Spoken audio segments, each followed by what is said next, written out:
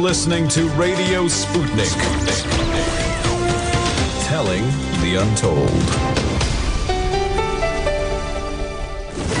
Welcome to the Open University of the Airwaves with George Galloway. Only on Sputnik Radio. Welcome to the biggest political show on the planet. More details later. What more could go wrong for Donald Trump as the coronavirus cuts a swathe through the southern red states that went for Trump last time? If Florida was a country, it would be the third most coronavirus-stricken land on the earth. And Texas and Arizona are not all that far behind them. Donald Trump, of course, at least is still putting himself out there. Joe Biden is still missing in action. What's going on in the Democratic Party?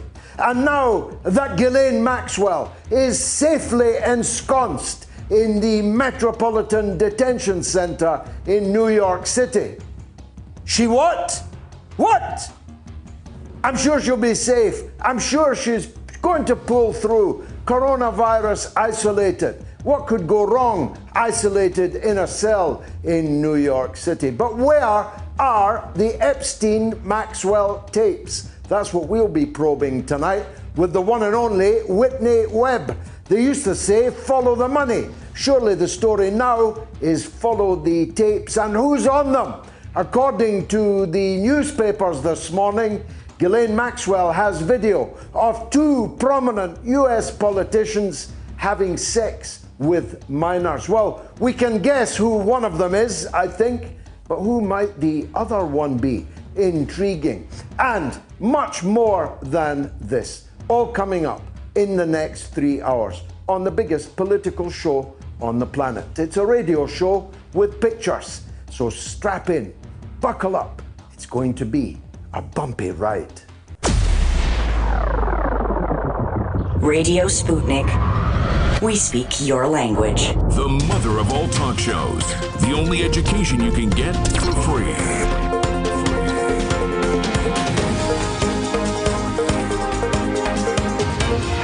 George Galloway. This is Radio Sputnik.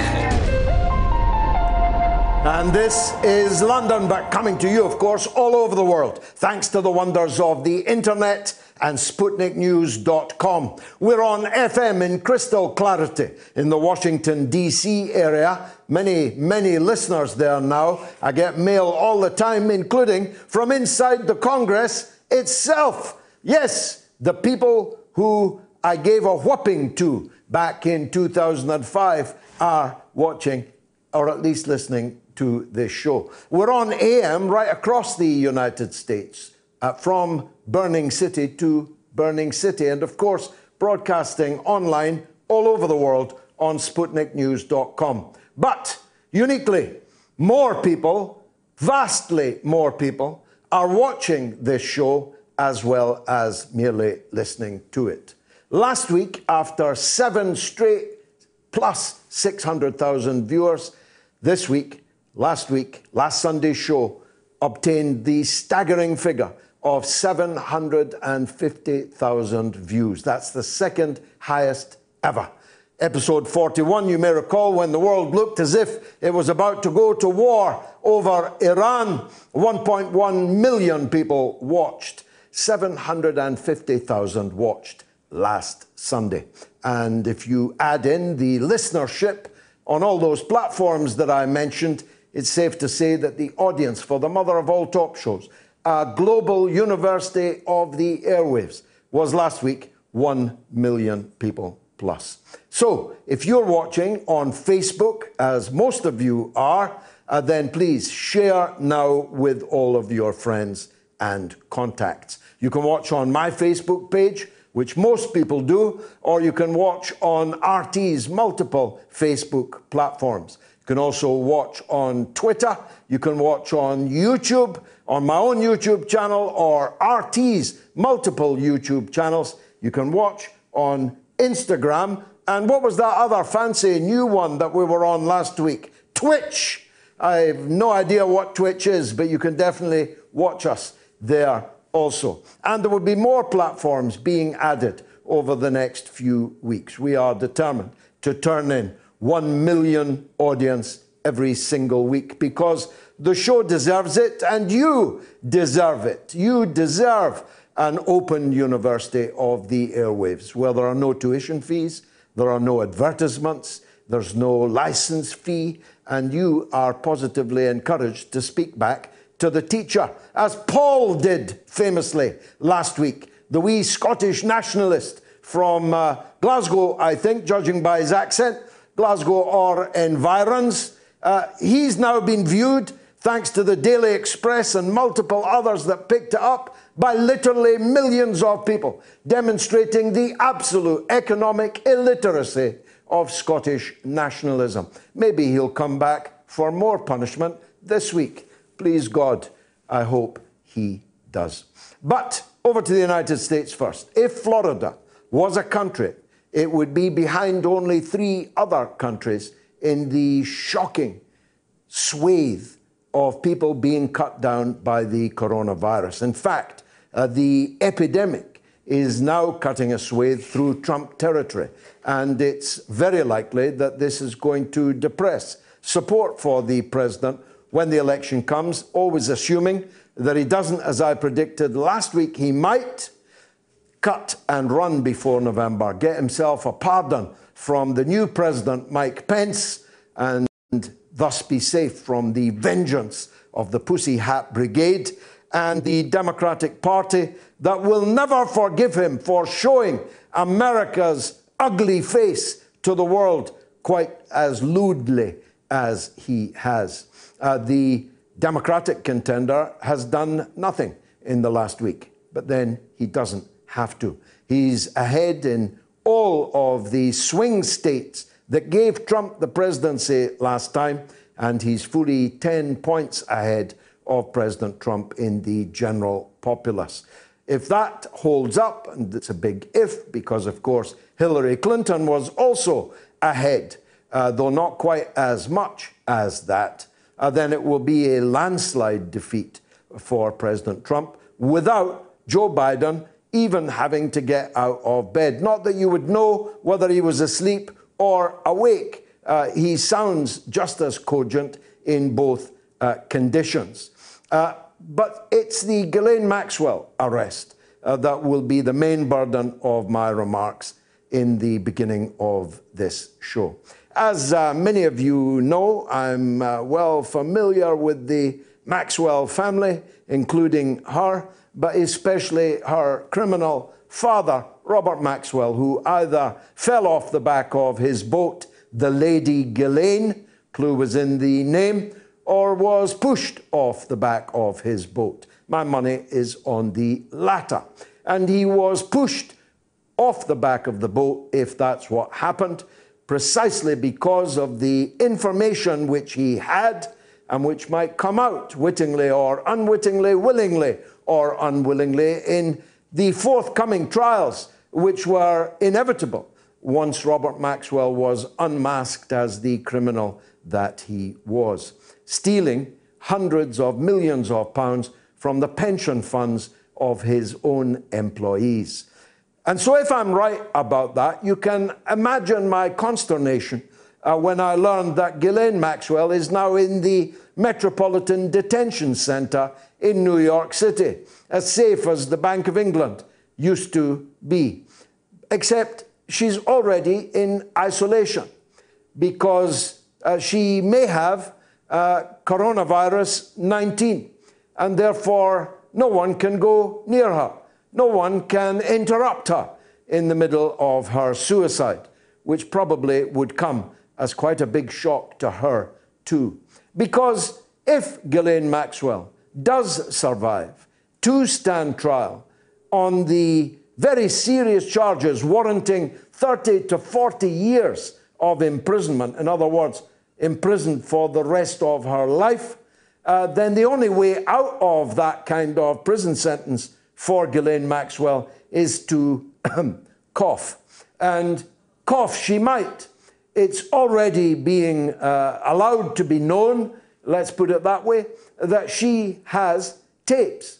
She has tapes, she claims, of 2 prominent American politicians having sex with minors. Now, I could make a pretty good guess as to who one of those might be, but the identity of the second has got me stumped up till now. And I would very much like for her to reveal these tapes and the thousands of other tapes that we know exist, because we have eyewitness accounts that every single room in the Manhattan townhouse sold to Epstein by Mr. Wexner of Victoria's Secrets for $1, every room in that mansion was bugged. There were cameras in every room, including the bathrooms. So every act which went on in that sordid mansion is on tape. Given that, it's exceedingly unlikely that the rooms and chalets in Paedophile Island were not similarly bugged, that there were not cameras catching the guests, cavorting with whom we do not yet entirely and completely know, in the in flagrante of the allegations. Now, if those tapes exist, therefore, I want you to answer my first poll. Where are the incriminating Epstein tapes? A, Langley, Virginia, that's the headquarters of the CIA. B, Tel Aviv. And C, sleeping with the fishes. Sleeping with the fishes, I see, is ahead for the moment. So you can vote now on my Twitter feed. Now, we normally follow the money in these scandals, but I think in this case, we need to follow the tapes, because this entire Epstein episode is only explicable to me as an intelligence operation, as a means of gathering compromat, the old Russian word for compromising material, on prominent politicians, royals, British politicians and their sidekicks, American politicians, former Israeli Premier Ehud Barak, would-be politicians, would-be presidential candidates, and gathering that compromat on them so as to be able to bend them to the will of whoever is the copyright holder of that compromat in their political futures thereafter. We'll be talking to Whitney Webb, who knows more about Epstein than anyone else on the planet, perhaps as much as the woman in the Metropolitan Detention Center in New York City. And when we come to interview Whitney, do bear in mind that she was ahead of this story by many, many months, perhaps a whole year. Now everyone's talking about it, but she was brave enough, smart enough to smell this story for what it was right at the very beginning. Now, we're not just talking coronavirus, we're not just talking Epstein and Ghislaine Maxwell, we are talking Nicaragua. We'll be talking to a minister, no less, from Nicaragua about what's happening to his country in the 1980s. I was a frequent visitor there. All roads led to Nicaragua in the 1980s. Oxfam called it the threat of a good example, following development pathways and pathways to literacy and public health that were an absolute jewel and were a glittering attraction for other global South countries that wanted to forge their own way forward in the world. That's why they were destroyed by the United States of America at the time. That's why the Iran-Contra affair occurred. That's why these Contras, paid for by the United States, to interfere in the democratically elected government of Nicaragua's public health, education, environmental, women's rights, and other projects. And they literally cut the throats of the people who were teaching the poor peasantry how to stay healthy, how to read and write, and how to plant their crops and harvest them in the most efficacious way. And the Sandinista revolution was destroyed, but it's back. it's been re-elected to power. And guess what? Right on cue, they too have been designated as public enemies, at least number 2 after Venezuela. And a full-scale regime change operation is underway against them. We'll be talking to His Excellency, the Minister for Global Affairs in the Nicaraguan government in the course of this show. But first up is my good friend, Manila Chan. She is my host, my interlocutor every night of the week on RT America at 7 p.m. London time. And I'm very glad to say that she joins us right after the break.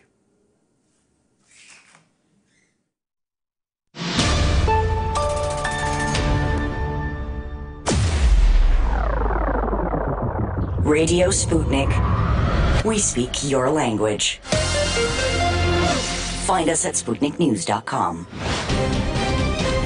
Tune in every Thursday to Loud and Clear with Brian Becker for the regular segment called Veterans for Peace, where we focus on the contemporary issues of war and peace that affect veterans, their families, the country, and the world as a whole. Veterans for Peace President Jerry Condon joins the show every Thursday. Hear about this and more every Thursday right here on Radio Sputnik. We are above all the latest developments, and we don't take any sides. Radio Sputnik, telling the untold. The mother of all talk shows, with George Galloway. The world is our classroom, and you're welcome to sit in and join the seminar. So where are the incriminating Epstein-Maxwell tapes? A, Langley, Virginia, with the CIA, 22%. B, Tel Aviv, with the government of Israel and its intelligence agency, 38%. Or C, sleeping with the fishes. That's ahead at 40%, 290 votes in so far. You can vote on my Twitter feed. As I say, the great Whitney Webb is up in the course of the show talking about the Epstein affair. We'll also be talking towards the final hour to the one and only Dr. Ranjit Brar as the coronavirus pandemic shows signs of re-rising in Britain. We'll be examining the issues of masks, the possibility of having a vaccine in place later this year. We'll be talking about the impact of this on the British economy, which has been, I think we can fairly say, catastrophic. And if not for the furlough scheme paid for by the UK taxpayer as a whole in due course, no doubt, then millions of people, many, many millions of people would be unemployed and hungry in Britain today. And indeed, they are in many other parts of the world. Manila Chan is the host of In Question every night on RT America, where I am honored to join her most nights. And I'm glad to say she joins me now. Manila, welcome back to the mother of all talk shows. Wonderful to see you again. Let's talk first about the coronavirus, can we? President Trump said that you had 15 cases and you'd quite soon be close to zero. He said when the weather got warm, it would simply die on its own. He said that your country was in control of it when, in fact, it's plain for anyone to see it is completely out of control. And now, states like Florida, as I said earlier, if Florida was a country, it would be one of the most afflicted countries on the earth. How is this happening, and how is it going to affect President Trump? Well, George, first, good to see you. It's always a little strange to be on the other side of the questions. But as this would affect President Trump, I mean, first, we should address that President Trump yesterday appeared at Walter Reed Veterans Hospital just outside of D.C., finally sporting a mask. That was the first time he's ever been seen publicly wearing a mask, although people have said behind closed doors that the president has worn PPE before, but this is the first time that the press has ever captured images of that. So I think that is a big move in signaling to people that he does sort of is beginning to take this seriously, because that first wave that we saw, we were expecting a plateau and that it would flatten the curve and we would be done by Easter. Now, George, he never said which Easter. So I think that's important to clear up. And secondly, again, you're right, Florida is seeing an incredible spike there. It's obviously a very hot, humid state. We expected, or at least at the time, that medical professionals thought that as the weather warmed up, that coronavirus would dissipate with the heat. That's clearly proven not true. I think there's a lot of medical science that's not clear yet on how to address this. So I don't think it's fully, something you can pin on President Trump. And I'm not here to defend President Trump, but I will say that the U.S. has been woefully ill-prepared to deal with this, whether it was in the way of a lockdown or any type of medical procedures or processes of how to handle sick people. But the U.S. is seeing an incredible spike. We thought we plateaued, but we were wrong. Well, you don't win the presidency if you don't win Florida. And ditto Texas, Arizona. These are all red states that he won. Sure. And that are now really in the pits of this pandemic. It must be hurting him. George, those are still red states. As much as Florida might be hurting right now, it is an ardent red state. And I think a lot of people can point to New York, whose numbers still surpass Florida by hundreds of thousands, George. Florida has still not seen as many deaths as New York State has seen, which is a Democrat state. It votes Democrat. It's run by Democrats. Florida is an ardent red state. So is Texas. And Arizona could be a purple state this year. We will see. They traditionally vote Republican no matter what. It's one of the few more Western states that do vote red.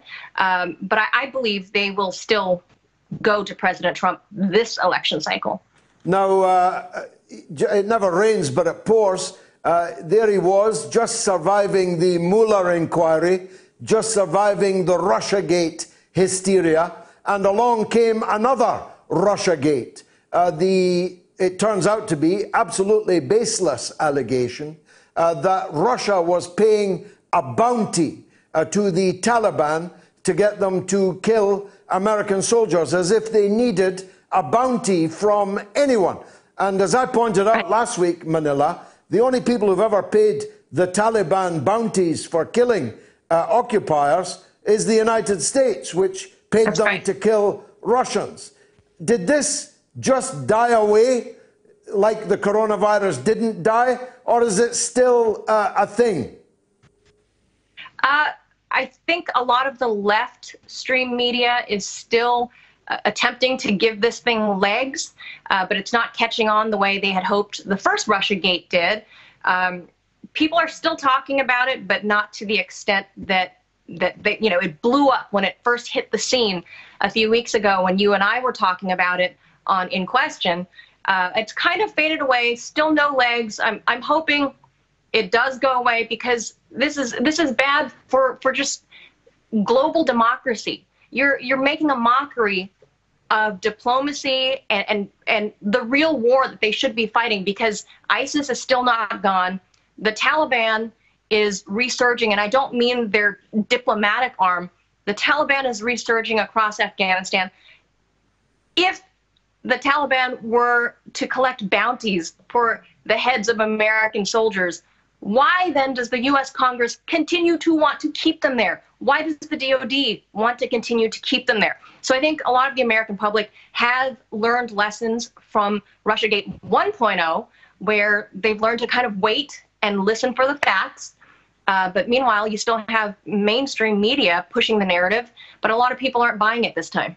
I don't know if you know, because it's mainly a British story so far, but Christopher Steele, the author of the original Dirty Dossier, which had these poor girls wetting themselves in Moscow hotel rooms with excitement at being in the presence of Donald Trump. He's back. He's got a new dossier. This time, it alleges that half of the British establishment are secretly in the pay of China. They are Chinese agents. That's the latest of Christopher Steele's creative writing career. But moving on to the Democrats, I said earlier, and it's true, isn't it, that literally Joe Biden cannot be let out alone. We don't know if he is asleep or awake, and it would appear it makes no difference which. And yet he is still comfortably ahead in the public opinion polls. Except people say, well, wait till he has to debate with Donald Trump. And that's a fair point. But why would he have to debate with Donald Trump? Might he not just say, actually, debates in the time of the coronavirus with a debating partner who simply makes things up? I'm not going to debate him. Perhaps he'll rob us of that, that spectacle. I hope he doesn't, because obviously I work in news, and like you said, it would be a spectacle. It would make my job very interesting to sit over and monitor this debate if it were to happen in late September, which is what it's scheduled for. And that's kind of unheard of in modern American presidential elections, to not have a debate. But then again, we've never lived through a pandemic. Nobody alive today has ever lived through such a pandemic. So this is just, there's no frame of reference for it in modern history, George. And I know you've been in politics a long time. What is an election without some sort of a debate? So I guess you kind of have to presume that people have made up their minds one way or the other, whether they're voting for Joe Biden because they support him, which a lot of people don't, I should say. If he does receive the vote, a lot of it, at least from the young people, will be an anti-Trump vote, not because they truly support Joe Biden and his platforms. And I'd like to point out specifically amongst younger and older African Americans. Now, the older African American voting demographic, they actually do support him in the true sense of support.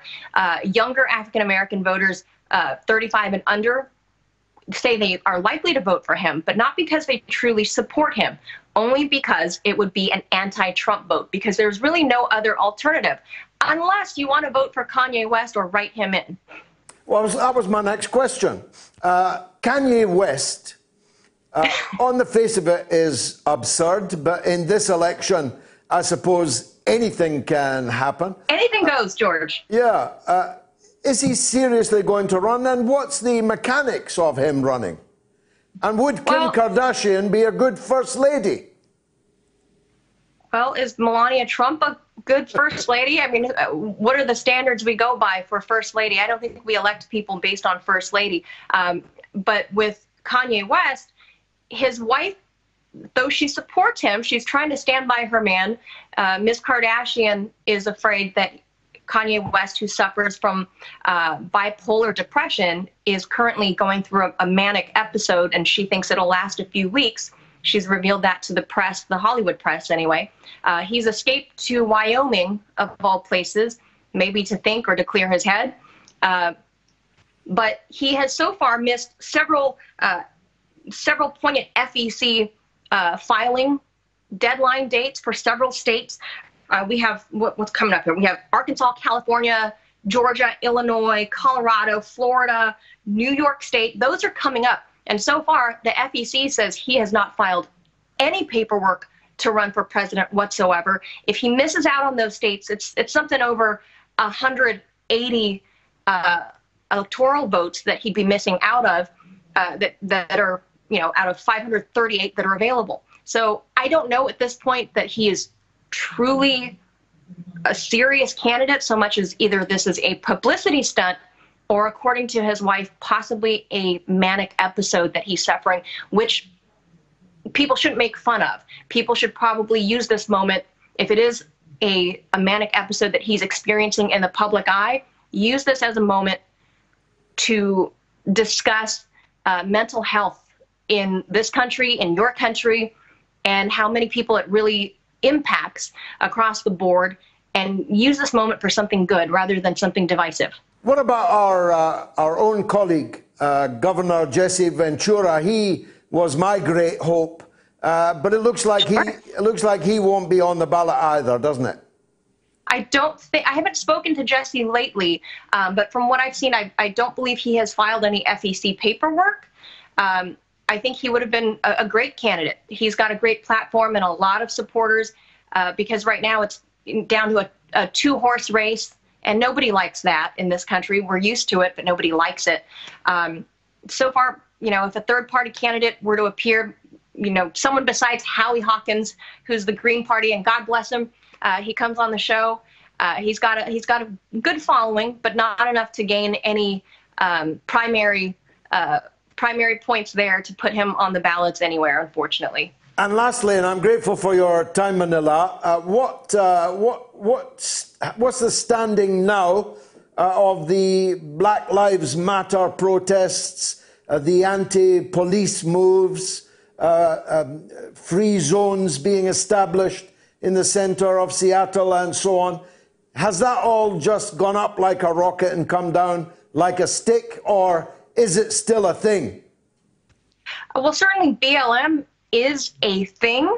The CHOP or Chaz zone have pretty much they've died. The municipality has dismantled that.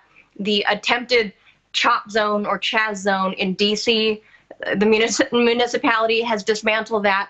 As much as people wanted to say that the mayor of Washington, D.C. supports BLM by her painting Black Lives Matter down, across from 1600 Pennsylvania, that's all show. She also voted to give more money to the police, expanding different corrections policies. That's all, lipstick on a pig. So BLM is definitely a thing. Let's not take the wind out of their sails. They will definitely sway the election one way or another. Either it'll give rise to a strong third party, but somebody like Joe Biden, who is an establishment Democrat and key to the 1994 crime bill, key to mass incarceration. He was the Senate Judiciary Chair in 1994 that advocated for mass incarceration along with the Clintons. So a lot of young people know that part about history and are not thrilled about that. So the BLM group, I think we can compare to 10, 12 years ago when we saw the rise of the Tea Party movement. Once upon a time, it was a movement, and then it became a political arm. So I think we can look to see BLM become the left's version of the Tea Party and have their own platform and their own politicians who will run for office.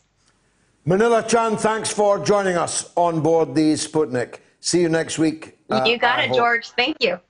Where are the incriminating Epstein tapes? A, Langley, B, Tel Aviv, or C, sleeping with the fishes? You can vote now on my Twitter feed. Let's take the first call of the evening from Federico in London.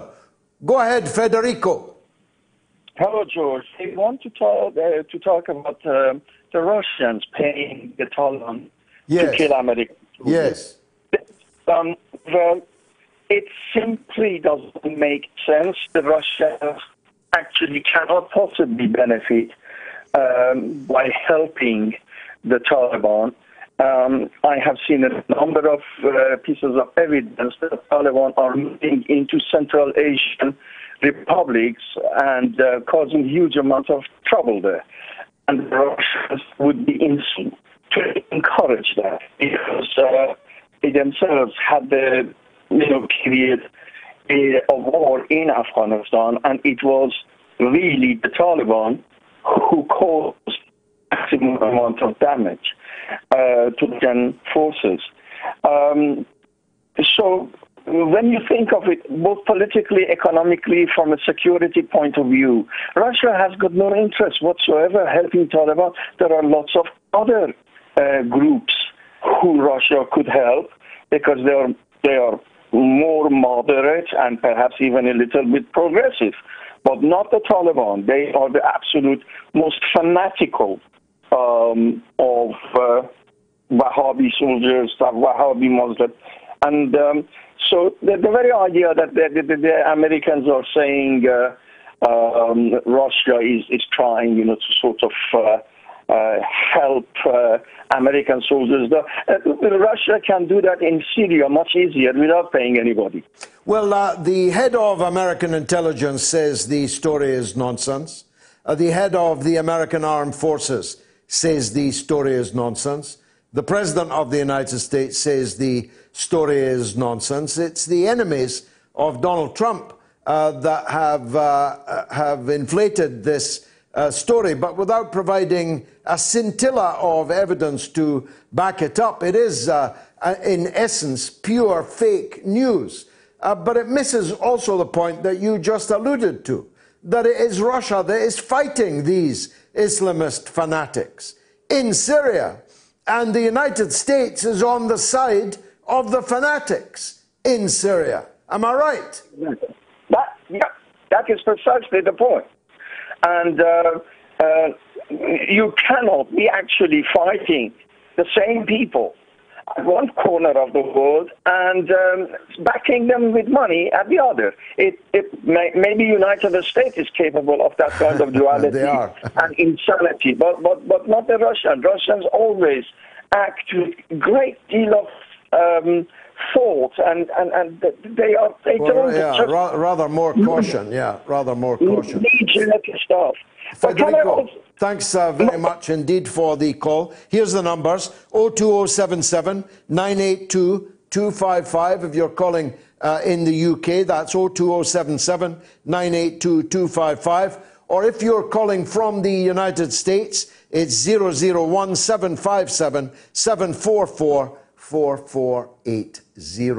And of course, you can also tweet us, tweet me at George Galloway or at RTUK, preferably both of us. And don't forget to vote on my poll number 1. Now, every week I do a short for RT. This one has racked up record numbers too. It's on Ghislaine Maxwell. Take a look at this. The suicide of Ghislaine Maxwell in the Metropolitan Detention Center in New York City would come as a surprise to absolutely no one in the world, except perhaps Ghislaine Maxwell. The fugitive socialite has finally been bagged by the feds. It took them more than a year to do so, which is a surprise considering she was tucked away in plain sight in New Hampshire. As if on cue, her closest confidant, Laura Goldman, began popping up in the British media. Thanks to the Philadelphia Inquirer, I can reveal that this woman, who's been in every newspaper in Britain and most television stations, assuring the British that Ghislaine Maxwell will ensure that no harm comes to Prince Andrew, turns out herself to be a fugitive. The feds had to extradite her from Israel, whereafter she was convicted of extortion. So she is a proven liar, and she may be lying about Ghislaine Maxwell's friendship with her. But taking it at face value, Ghislaine Maxwell will not be spilling the beans on the rich and powerful men, some of them royals, some of them ex-presidents, some of them would-be presidents, some of them ex-prime ministers. More than one ex-prime minister appears in Jeffrey Epstein's dirty black book, and some of them, on multiple occasions, stayed as a guest of the convicted child sex criminal Jeffrey Epstein. And Ghislaine Maxwell is accused by literally dozens of young women, girls, even children at the time, of participating in sexual assaults and rapes against them. It doesn't get much more serious. According to Laura Goldman, it's all Epstein's fault. Most women in prison, she says, are there because of a man, laying the groundwork, no doubt, for an attempt to shift all culpability to the conveniently dead Jeffrey Epstein. But Ghislaine Maxwell will be very lucky to escape a prison sentence of 30 to 40 years, in other words, the rest of her life. And the only way to escape it is to cooperate with the law enforcement agencies, to cough, to sing like a canary to the feds. Will she do so? Well, that's what puts her life in danger, because if she did tell all about President Clinton, about Hillary Clinton, about Prime Minister Ehud Barak, and explain why ex-Prime Minister Tony Blair and his sidekick Peter Mandelson first were attracted to the multi-millionaire rapist Jeffrey Epstein, then clearly she'd bring a lot of people down with her in exchange for a restricted sentence. That's why we're all so worried about her. I'm worried that as soon as she went into jail, we were told that she was at risk of COVID-19 and was now being isolated for a period of 14 days. Being isolated in the Metropolitan Detention Center in New York carries with it all kinds of risks and perils. So, will she sing? Will she commit suicide like her late father, the robber baron, British publisher and British MP Robert Maxwell? Or will she be pushed off the back of a boat, metaphorically speaking, as he probably was? Robert Maxwell and Ghislaine Maxwell have very close ties to the intelligence community. The Epstein affair, to me, is only explicable as an intelligence operation. The sex, sordid, disgusting, illegal as it was, is only the tip of the iceberg. The question is, who were Maxwell and Epstein working for? What have they done with the videos and recordings of these rich and powerful men, all recorded in every room in the house, including the bathroom in the townhouse in Manhattan? Where are those films now? Where are the Maxwell tapes? Where are the Epstein tapes? Never mind follow the money, though that is also interesting. Follow the tapes. If you find the tapes, you'll find the people that Ghislaine Maxwell might well be persuaded to betray in exchange for a lighter sentence. Or you might find the reason why, sadly, in a few weeks from now, Ghislaine Maxwell is no more. So, look after yourself, Ms. Maxwell. Mind how you go. Have something to say? Do you disagree with George? Then call us now and give us your view. Now, a lot of response to the opinion poll. Eric says the deep state has them and they will never see the light of day. Corruption everywhere. And by email, James says, George, I'd like to hear your views on... No, I'm not reading that one out. And Joseph says, where has all the money gone for the NHS fundraising? Only 20 million has been spent so far. Who has the rest? Additionally, what has it been spent on? I found out that Just Giving has been creaming off the money. That's not an allegation we can associate with, I should say. I've no idea of the truth of that. Nearly 400,000 from the NHS, 200,000 from the Grenfell Fund and 300,000 from the Manchester Bombing Fund. Nice when you can cash in on someone else's misery. As I say, I have no idea if those allegations are true. Renee says, Kanye West, should he really be discussed as a candidate for presidency? Well, Donald Trump is the president. Jason says, no way that Trump will be on any tape. Well, I don't think you can say that unequivocally. Why not? Is Trump as pure as the driven snow? I mean, I can think of more likely candidates, but Ghislaine Maxwell was very clear. Two prominent US politicians having sex with minors. and she's got it on tape. Lucas says, Trump is not on tape. Wishful thinking for some. Trump is bringing down the paedophile rings. Honestly, some of you live on another planet. Why do you think they fight him so much with everything they have? Because they are fighting for their lives, says Lucas loyally. James from Zimbabwe, all love, Mr. Galloway. Thank you, James. And Dex says, must say, this man talks sense. And on YouTube, Biohacker says, I will say this and say it for the last time. Biden should be in jail and locked up for the rest of his senile life. Well, the rest of his life will not be long, I suspect.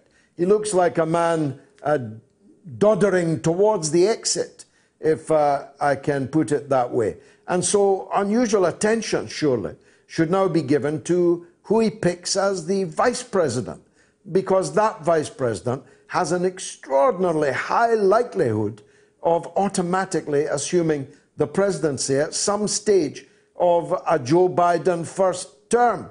And therefore, a great deal of attention and firepower will be trained upon whoever Joe Biden picks as his running mate.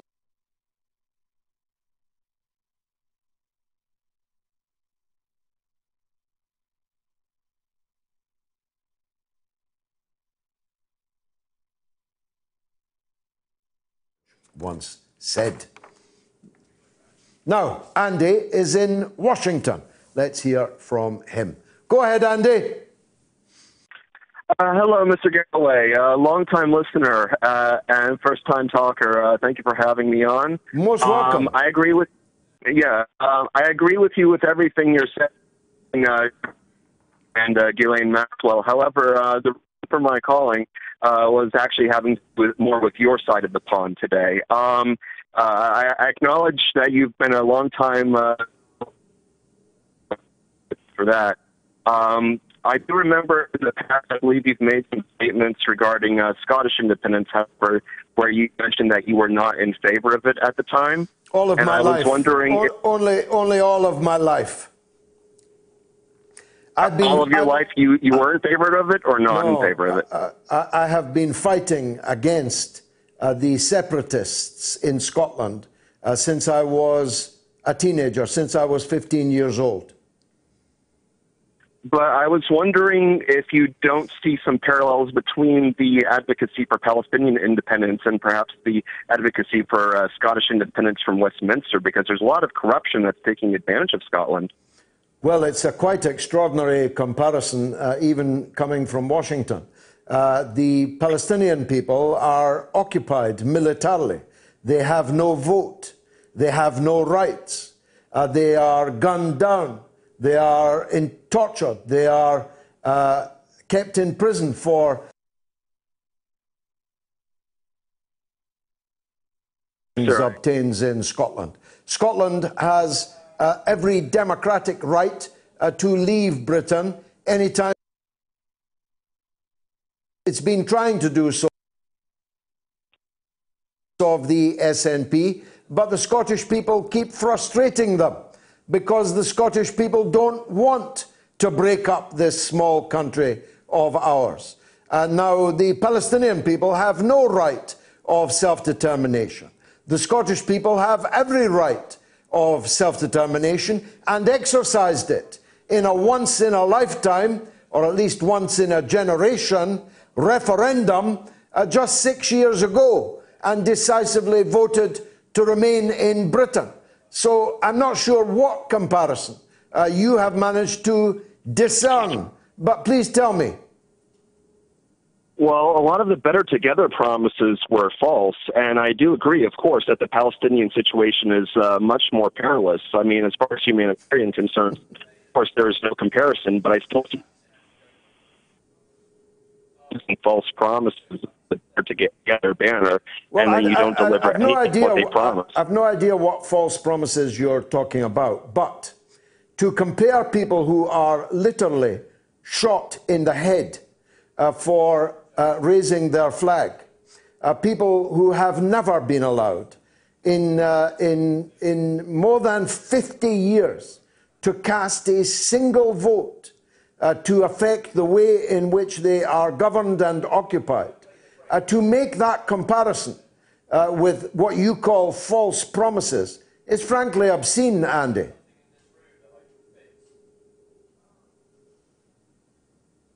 Well, we've lost Andy. Let's go to Eves in Idaho. Go ahead, Eves. Hello, George.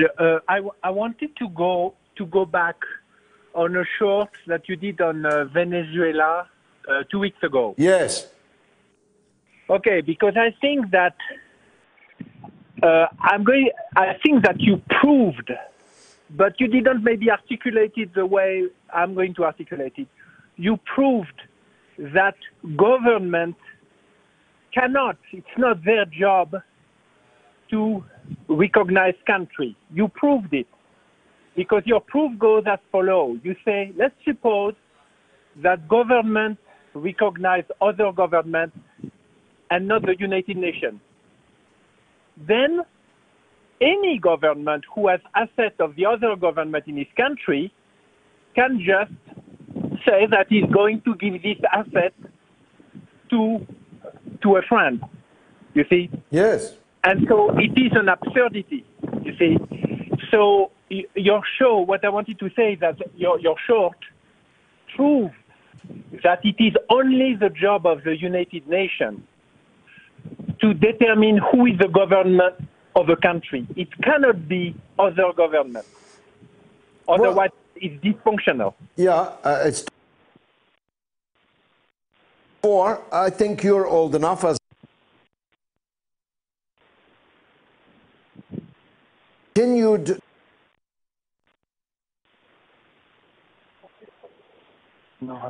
Cambodia. After the revelation about the attempted genocide in then Kampuchea, now Cambodia. We did so despite the fact that Pol Pot territory, but for Cold War reasons, continued to recognize one of the greatest mass murderers in the history of human affairs. So we have been here before, Eve. Yes, that's true. But you see, my point is that there is here a question of, if you listen to our Secretary of State, he tells you because, he wants to tell you about the Venezuelan constitution and all that. But there is a mathematical argument that it cannot work this way. It would be dysfunctional. Every country would find somebody, to give the assets that they hold to this person. I mean, it's an absurdity. And also, if you let me, can I make a remark on Afghanistan?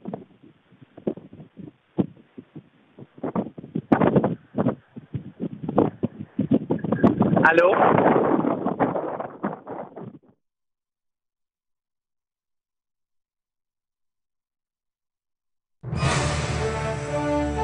Radio Sputnik. Tune in every Tuesday to Loud and Clear for a regular segment called False Profits, a weekly look at Wall Street and corporate capitalism, where we talk about the big economic issues of the week from the point of view of working people, the poor, and the U.S. position in the global economy. Join us this Tuesday and every Tuesday with financial policy analyst Daniel Sankey right here on Radio Sputnik. Want to talk? Get in touch with us at radio@sputniknews.com. We are talking 24 hours a day, 7 days a week. You are listening. We give you the most essential out of the endless information space. Radio Sputnik, telling the untold. Radio Sputnik, we speak your language. Find us at SputnikNews.com. 24 hours a day, 7 days a week. We give you the most essential information out there. Radio Sputnik, telling the untold. George Galloway. and the mother of all talk shows. Join us at the College of Knowledge, where there are no tuition fees. Well, just as I told you how many people were watching and listening, we're getting that familiar gremlin feeling. And apparently once or twice, maybe more, my sound was interfered with and cut short. My apologies for that. But the show goes on, 02077 982 255, and the US number 001 757 744 4480. You can tweet me at George Galloway at RTUK News. Let's go to the news just a few minutes early so we can see if we can sort this problem out. The news with Jamie Lowe. Curious about our curriculum? Have something to say? Then call us now to join the debate on the mother of all talk shows with George Galloway. Tune in every Tuesday to Loud and Clear for a regular segment called False Prophets, a weekly look at Wall Street and corporate capitalism, where we talk about the big economic issues of the week from the point of view of working people, the poor, and the U.S. position in the global economy. Join us this Tuesday and every Tuesday with financial policy analyst Daniel Sankey right here on Radio Sputnik. It's time to double down with Max and Stacy. Yeah, double down. We're talking markets, finance, business, economics, ka-ching, bling, just about everything money related on Sputnik. It's called Double Down. We're asking, are dead cats bouncing or have fundamentals changed? That's this week on Double Down.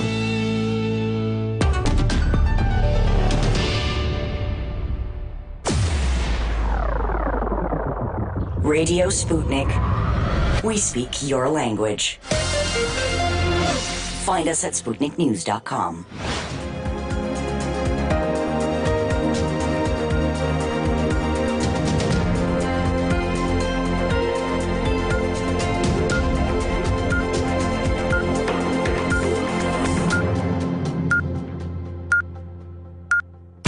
Radio Sputnik News. At least 33 U.S. states have now experienced an increase in new coronavirus cases compared to last week.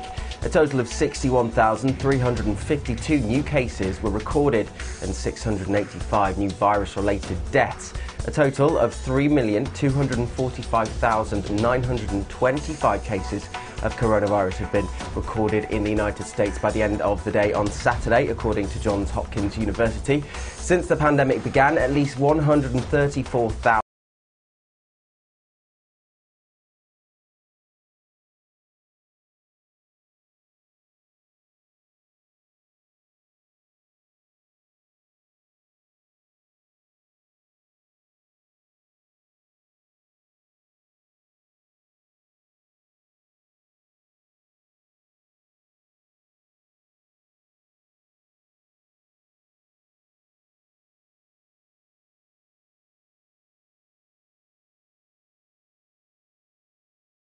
feared wearing a mask would make him look weak and that it would shift the focus away from the economic recovery. He has also retweeted messages making fun of his Democratic presidential rival, Joe Biden, for wearing a face mask. A COVID-19 vaccine could be rolled out across the country in the first half of next year if trials are successful, according to a leading UK scientist. Professor Robin Shattock, who heads a team developing a coronavirus vaccine at Imperial College London, has said enough doses would be available for everyone in Britain if trials go really well. Speaking today, he said, "We anticipate, if everything goes really well, we'll get an answer as to whether it works by early next year." So far, 15 volunteers have been vaccinated, but Professor Shattock says this will be ramped up in the coming weeks to include another 200 to 300 patients. But he warned that there was no certainty that any of the vaccines currently being developed would work. Walt Disney World Resort has begun to reopen in Florida despite a coronavirus surge across the US state. The site's Magic Kingdom and Animal Kingdom opened on Saturday. Epcot and Disney's Hollywood Studios are expected to follow from the 15th of July. Visitors will be required to wear face masks and adhere to other safety measures across the complex in Orlando. More than 250,000 cases of COVID-19 have been reported in Florida, along with 4,197 deaths. Disney first closed the resort in March during the early months of America's outbreak, while infections were largely concentrated in New York and California at first. Florida is amongst several states recording a rise in coronavirus cases in recent weeks. In Orange County, where the resort is based, authorities have reported 16,630 cases, some of the highest numbers in Florida. Some of its competitors, Universal Orlando and SeaWorld Orlando, reopened to visitors several weeks ago. The former US Special Counsel Robert Mueller, in a very rare move, has defended his office's prosecution of Trump advisor Roger Stone, saying he is still a convicted felon, and rightly so, in light of the president's commutation of Stone's jail sentence. He said he lied about the identity of his intermediary to WikiLeaks. He lied about the existence of written communications with his intermediary. He lied by denying he had communicated with the Trump campaign about the timing of WikiLeaks releases. He, in fact, updated senior campaign officials repeatedly about WikiLeaks, and he tampered with a witness, imploring him to stonewall Congress. He added, because his sentence has been commuted, he will not go to prison, but his conviction stands. Trump on Friday commuted the prison sentence of his longtime friend. The announcement came just days before Stone was set to report to a federal prison in Georgia. Poles are voting in a presidential election seen as the battle for the country's future and its strained relations with the European Union.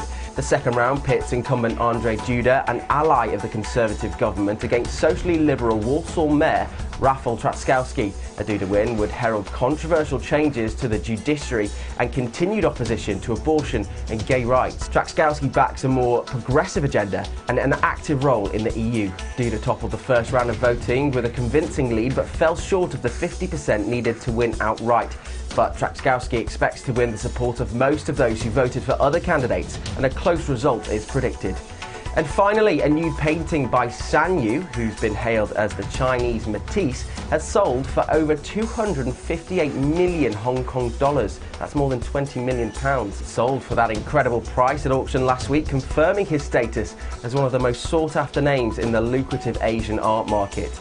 Painted in the 1950s, Cotonou features 4 reclining female figures in the French-Chinese painter's distinctively saturated style. The artwork led Sotheby's first major sale in Hong Kong since the coronavirus disrupted its live auction schedule, becoming the evening's most expensive lot after a 10-minute bidding war between 4 collectors. It's just the latest astronomical price paid for a work by Sanyu, who went largely unrecognised during his lifetime and was effectively destitute upon his death in Paris in 1966. Skyrocketing prices reflect a surge in interest from Asian collectors, whose spending power now significantly shapes the global auction market. Between the year 2000 and 2019, the price of Sanyu's work jumped by more than 1,000%. According to experts, his brushstrokes and a sense of proportion are truly Matissean. And that's the latest here on Sputnik News. I'm Jamie Lowe.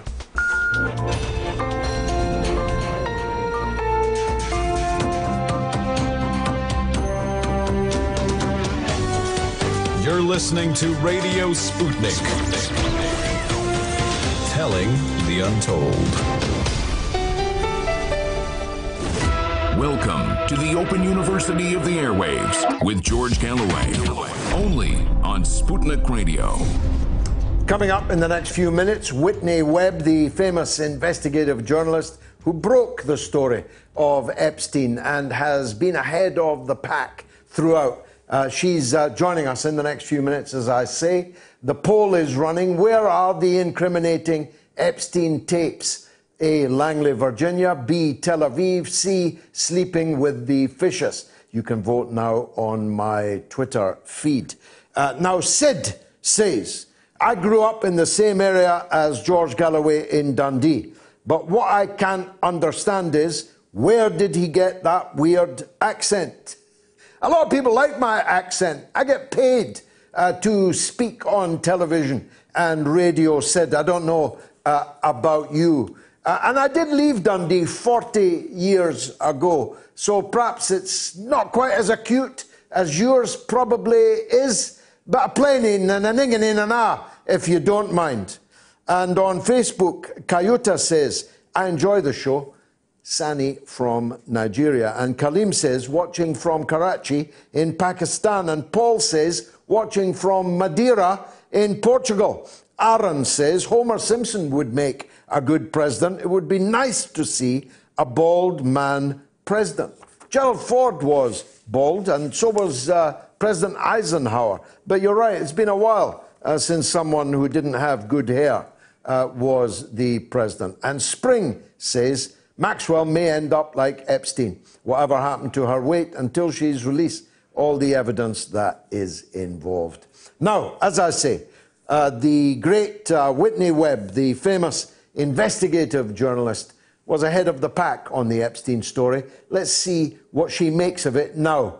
Whitney Webb, thank you very much indeed for joining us again. When we first talked about this, it was a somewhat obscure story, but it's now the biggest story in the world. How did we get here, and what are we still missing? Well, there's definitely a lot we're still missing, despite the fact that this has gotten a lot of media attention. What has consistently been overlooked by the media are the ties of this entire operation by Jeffrey Epstein and Ghislaine Maxwell to intelligence, and that this was largely sponsored by Israeli military intelligence, but also with the complicity of U.S. intelligence. And this has consistently been overlooked because, digging into that fact exposes that this was state-sponsored, and that accountability, in order for real accountability to happen, there has to be accountability for those state sponsors, not just the public faces, or what are now the public faces of this sexual blackmail operation, which was first Jeffrey Epstein and now is Ghislaine Maxwell. Well, I concur with that. Indeed, I said as much, though not as well, in my introduction. This whole Epstein affair is only explicable as an intelligence operation. The fact that some of the most prominent individuals associated with Epstein continued to associate with him even after his conviction more than a decade ago.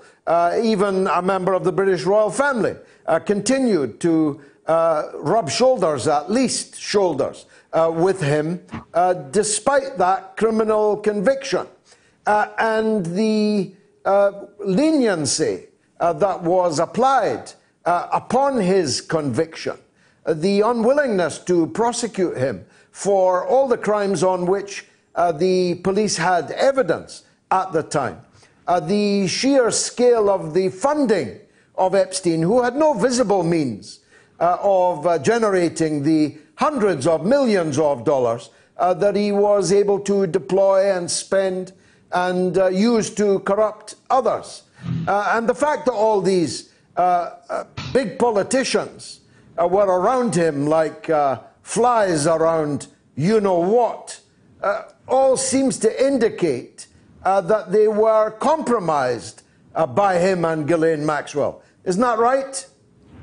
Yes, I would certainly agree with that to an extent, but they could also have been part of numerous other connections and spheres of involvement of Epstein. For example, Epstein was not just involved in the sexual blackmail operation.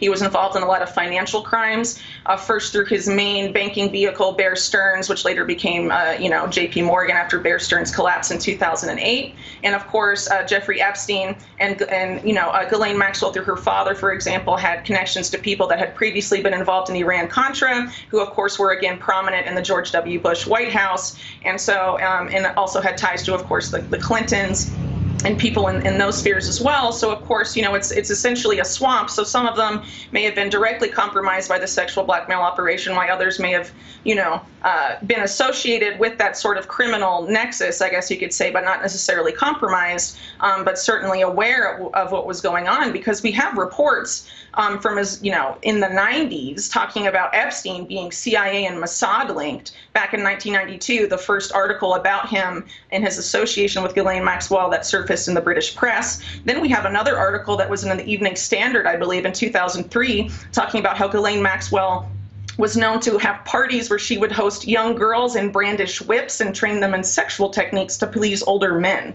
So this is something that was known well before Epstein's arrest by, the people in these, elite circles, both socially and politically elite circles. And they were complicit in this the entire time. They didn't necessarily have to be compromised by that, but, by after the year 2000, this was well known to have been going on. Now, it turns out that she was tucked away in a cottage called Tucked Away in New Hampshire all of this time. It's inconceivable that the FBI didn't know that, isn't it? And if they did know it, why have they waited all this time even to formally question her?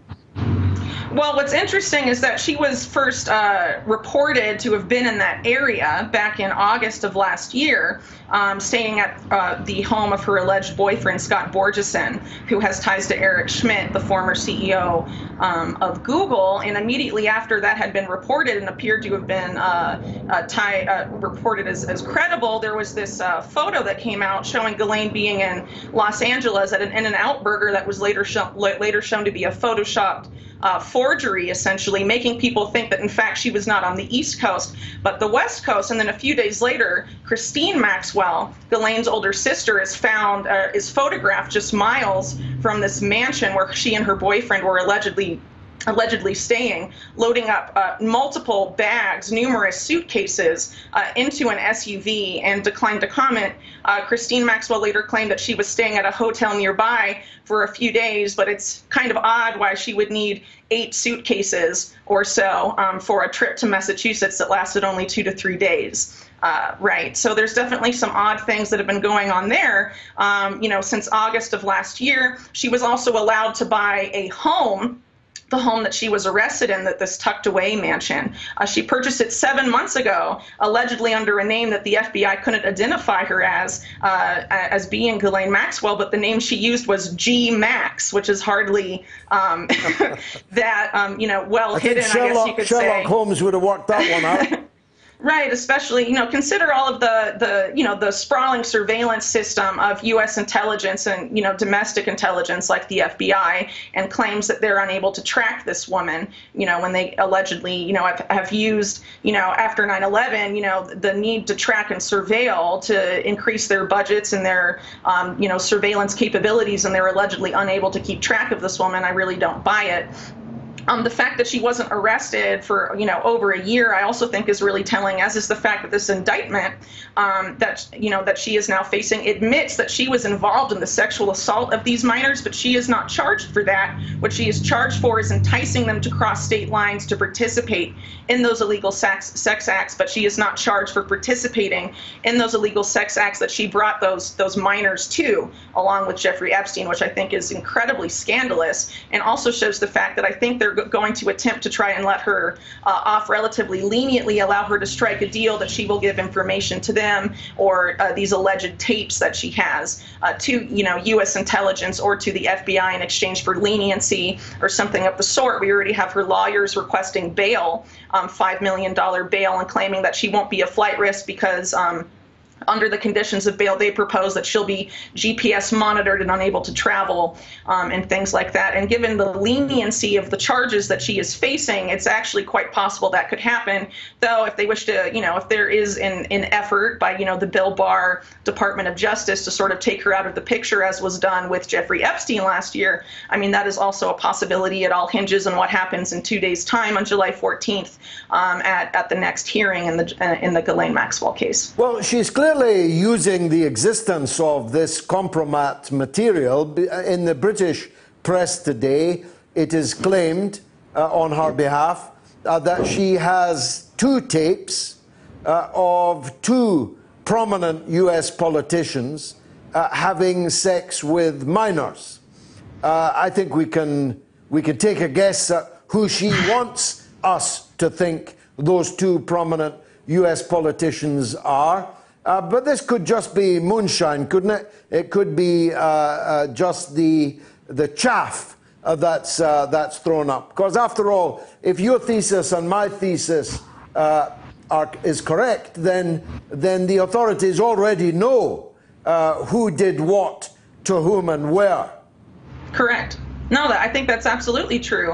Like I said, Israeli and U.S. intelligence have had access, at least elements of those intelligence apparati, have had access to the names of the people involved. I mean, a lot of the names involved, people in the public know, right? So why wouldn't the FBI and the CIA and their counterparts in Israel, right, also know that? So I think it's sort of a political move. It could potentially this, claim that there's these two unnamed politicians who could be exposed as pedophiles, for example, and have their careers ended, is coming at a very interesting time, in U.S. politics, in an election year, just months away from an election, right? That could have major ramifications for either the Republican Party or the Democratic Party.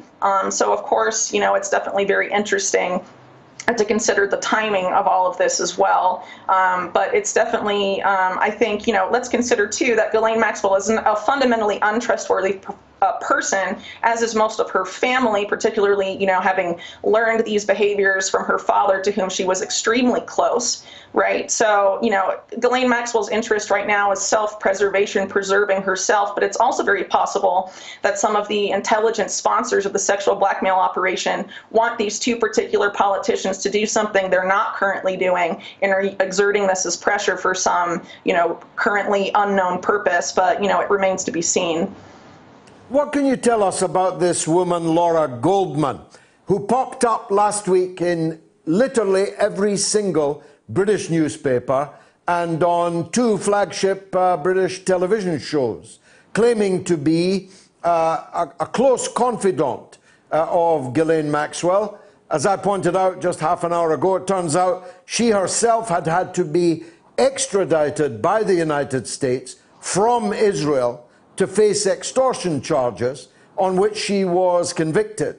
But she was presented to the British public in this so-called mainstream media as a bona fide chum of Ghislaine Maxwell, assuring the British people that Miss Maxwell would never allow any harm to come to our own Prince Andrew. Well, I haven't followed Laura Goldman specifically, but it has been kind of frequent over the past year or so to have these sort of stories pop up especially in tabloid media, claiming that this person or that person has alleged knowledge of where Ghislaine Maxwell is or certain things that she was doing, and later it turns out to be false. This appears to be just another incident related to that, attempting to capitalize on top of the media frenzy around it. But also, it could have been intentional in the sense that, her coming out, this Laura Goldman woman being so heavily promoted, and what she's saying, of course, distracts from other aspects of the case that are, accurate, can be confirmed, and are fundamentally more important, right? So, and this has happened on numerous occasions, trying to keep the focus of the Epstein case on certain focal points that are part of the case, but not necessarily important to getting at the heart of the matter, right? So I think this is just another example of that playing out and sort of distracting from, the extent of Ghislaine Maxwell's crimes and the entire operation. I mean, media in general have been portraying her using terms like socialite, philanthropist, things like this to describe a woman who was directly involved in orchestrating one of the largest sexual blackmail and sex trafficking of minor operations in the world. It was a global operation on behalf of intelligence agencies, and who herself has partaken in the sexual assault and rape of minors. And the fact that, this is the type of media attention this woman is receiving, I think is, a scandal in and of itself. Well, it's certainly true that not many celebrities were celebrating her final arrest. And one actually said, who hasn't been photographed with Ghislaine Maxwell? Well, me for one. Right. The normalization, if you like, of Ghislaine Maxwell is further added to by Goldman's claim that most women in prison are there because of a man. They're going to try and portray her as someone who was merely love-struck. It was nothing to do with these hundreds of millions and nothing to do with the intelligence operation. It was just that she was following her man. Do you expect that to be a runner in the U.S. courts? Well, I think the U.S. court system may actually use that as an excuse to give her this leniency that her lawyers are arguing for. And let's keep in mind that Ghislaine Maxwell is being represented by a former assistant attorney of the same office that is currently prosecuting her and has direct ties to that, and was actually opposed to the recent firing of the the Manhattan District Attorney Jeffrey Berman, which was actually done by Bill Barr, and people had assumed that Bill Barr had removed him in order to complicate the arrest of Ghislaine Maxwell in some way. But why is her defense attorney arguing against that? Bill Barr, of course, has his own conflicts of interest with the Jeffrey Epstein scandal with his father, who used to work for U.S. intelligence, having hired Jeffrey Epstein back in the 70s, right? So there is a lot of oddities about the court case in general, but I think that this whole thing, this whole narrative is being one mostly for the public to try and set up some sort of leniency or deal making between Ghislaine Maxwell and prosecutors that will see her be allowed to post bail, which I think is unfortunate, but it seems to be the direction things are pointing at this point in time. That would seem to indicate that you think her life is safe, that she's not going to suffer the same suicide that Epstein himself did. If she posts bail, then yes. But if she is not allowed to post bail, then I think it will be a repeat of exactly what happened with Epstein. And they've also set up that narrative to an extent, too. So it all, like I said, hinges on the decision that is made on this July 14th hearing. And finally, and I'm grateful for your time, if politicians were compromised by an intelligence agency or agencies filming them committing serious sexual offenses, not just career-ending activity, but likely to lead to their imprisonment. It's hard to imagine a more powerful hold over politicians than that. I wonder what political decisions, stances, attitudes are directly attributable to the existence of such compromise. Well, one clue towards that is we can look at the types of U.S. politicians and their involvement, and what they've been involved in, the politicians that have sort of been publicly roped into this thing. A lot of them were figures during the Clinton administration, Bill Richardson, Clinton himself, and also George Mitchell, and a lot of those, a lot of them were involved in negotiations with U.S. foreign policy in the Middle East specifically. It's also worth pointing out that Ghislaine Maxwell's nephew was appointed to a post in the Hillary Clinton State Department, where he was actually in charge of the State Department's policy regarding Middle Eastern affairs, right? So there has been this odd link between, the Jeffrey Epstein scandal and the Maxwells and that particular aspect of U.S. foreign policy over the years. Can you run that one past me again? The nephew of Ghislaine Maxwell was in charge of the Middle East desk in Hillary Clinton's State Department? That's correct. Yes. He is the son of Isabel Maxwell, who was actually deeply tied to numerous, I guess you could say, heavy hitters in Israeli politics, the son of Itzhak Shamir, Yair Shamir. She gave a personal tour of to Shimon Peres of the United States. She was involved in Israeli technology firms, many of them with close ties to Israel's military intelligence apparatus, and of course her sister Ghislaine as well. And her son was appointed, Alex, I'm not exactly sure how to pronounce his last name, but it was the son with her first husband, who was also a Clinton donor, was appointed to this role in the State Department while Hillary Clinton had ties to Ghislaine Maxwell and Jeffrey Epstein themselves. Jeffrey Epstein was involved in the Clinton Foundation, and Ghislaine Maxwell was involved in the Clinton Global Initiative, was also a guest at Chelsea Clinton's wedding. Yeah, in the front row, I seem to recall. What a tangled web, and we're very lucky that we have Whitney Webb to untangle it. Thank you very much indeed for joining us once again on the mother of all talk shows. So where are the incriminating Epstein tapes? The poll: A, Langley, 22%, B, Tel Aviv, 44%, C, sleeping with the fishes, 34%. Let us know what you think. You've still got more than half an hour to vote on that. Renee says, did Epstein really die? Was there evidence of his suicide? And Jeff says by email, I'm increasingly annoyed and angry at you, trying to blame all the world's problems on capitalism. Moi? When in actual fact, socialism is an ideology that has resulted in more slavery in the history of human than any other political ideology ever created. Jeff, give me a call, will you? I'd like to debate that one with you. 02077 982 255. Or if you're in the US, 001 757 744 4480. Or if you're in Broadmoor and it's too late to call, call next week. Tony says, why are the UK and the US in total political chaos? Both countries appear ungovernable these days. And Gary says, did you see the way Marc Francois MP very smugly threatened the head of the British Army last week? I didn't actually, Gary, but I can quite imagine it. Marc Francois appears to me like Captain Mannering of the Home Guard on the BBC show. Now, let me see. Yes, it's this week. This is the spot where I look at the momentous events, for good or ill, in this week in history that shaped what we are today. It was actually on this day that the Rolling Stones gave their first performance in the Marquee Club in London in 1962. My goodness, what a career that has been.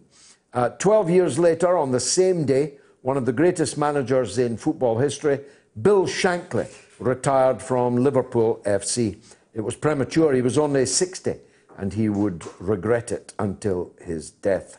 And in 1998, on this day, Zinedine Zidane scored twice as France won its first World Cup, beating Brazil 3-0. A day later, on July the 13th, in 1923, the Hollywood sign was officially dedicated in the hills above Hollywood, Los Angeles. It originally read Hollywoodland, but the 4 last letters were dropped after renovation in 1949. That was a very smart move.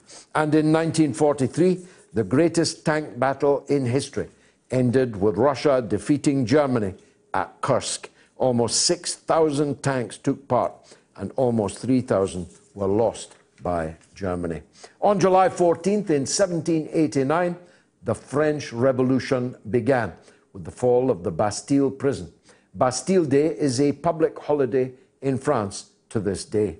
In 1933, all non-Nazi parties were banned in Germany.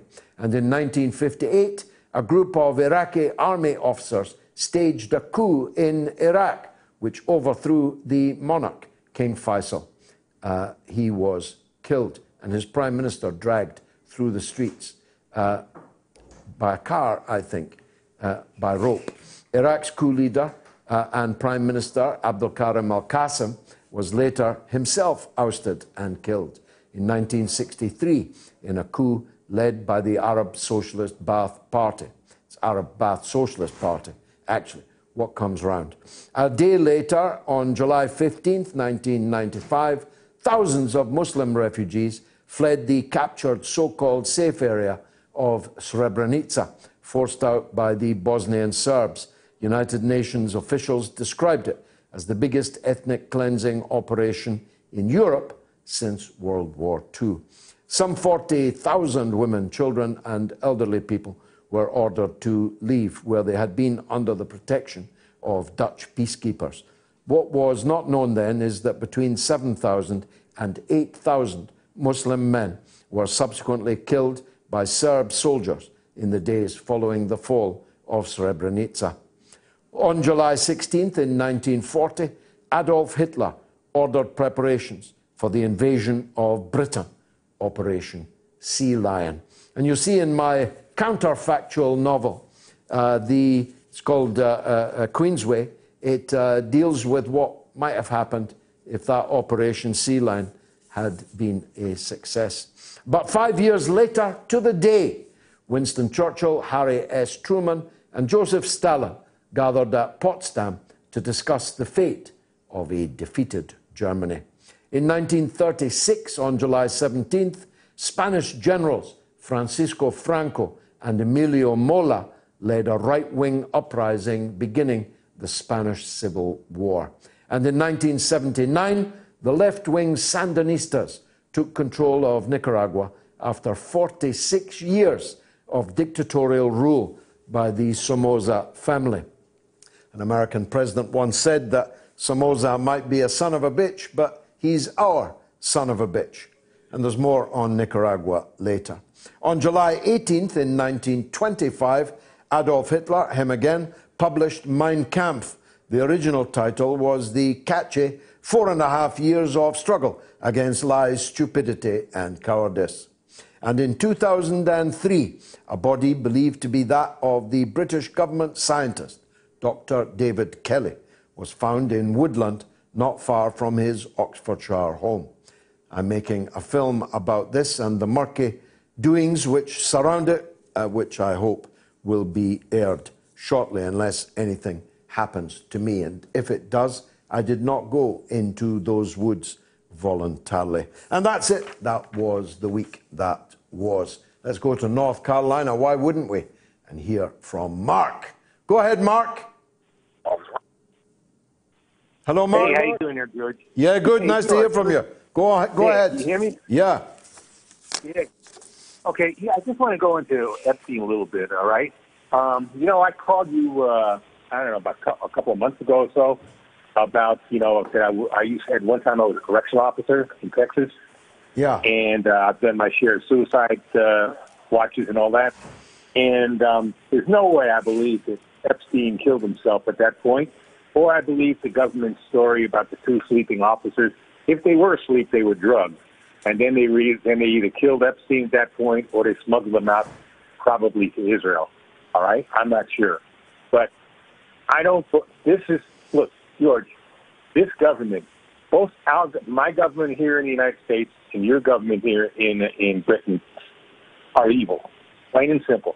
I'm sorry, I got no use for most of them. There are a few good people in there, but for the most part, they're stark raving evil, both the Republican and the Democratic Party, and from what I can tell, with you guys, with the Tories and the Labor Party.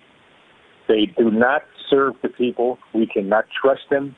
I don't trust them. I trust them as far as I can throw them, and that's not very far. I think they need to be replaced. They need to be replaced quickly. Nobody in their right mind can believe that they're really doing everything they can to protect this witch right now from killing herself or somebody killing her.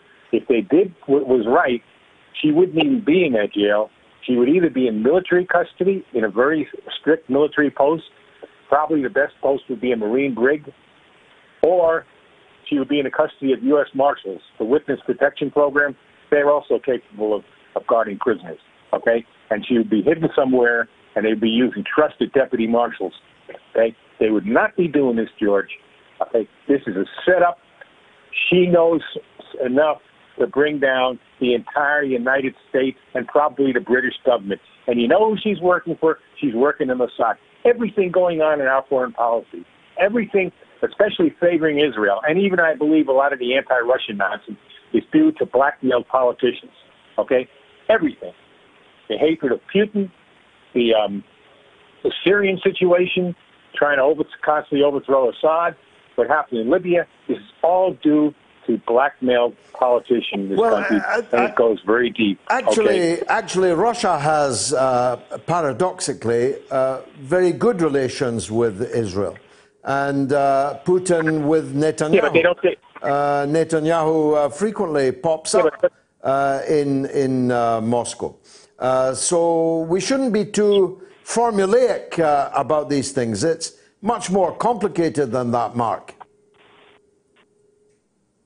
Yeah, but the thing is, Putin doesn't march to Netanyahu's orders either, okay? No, he doesn't, no. He's not recognizing the stolen heights as belong to Israel. He's not basically encouraging Israel to take over the rest of Palestine. No, to the contrary. That's why I say paradox. It's a paradox. That's why I say it's a paradox.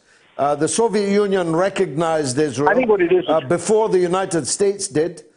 Countries like Czechoslovakia, then in the Soviet orbit, armed the Haganah, the nascent Israeli armed forces.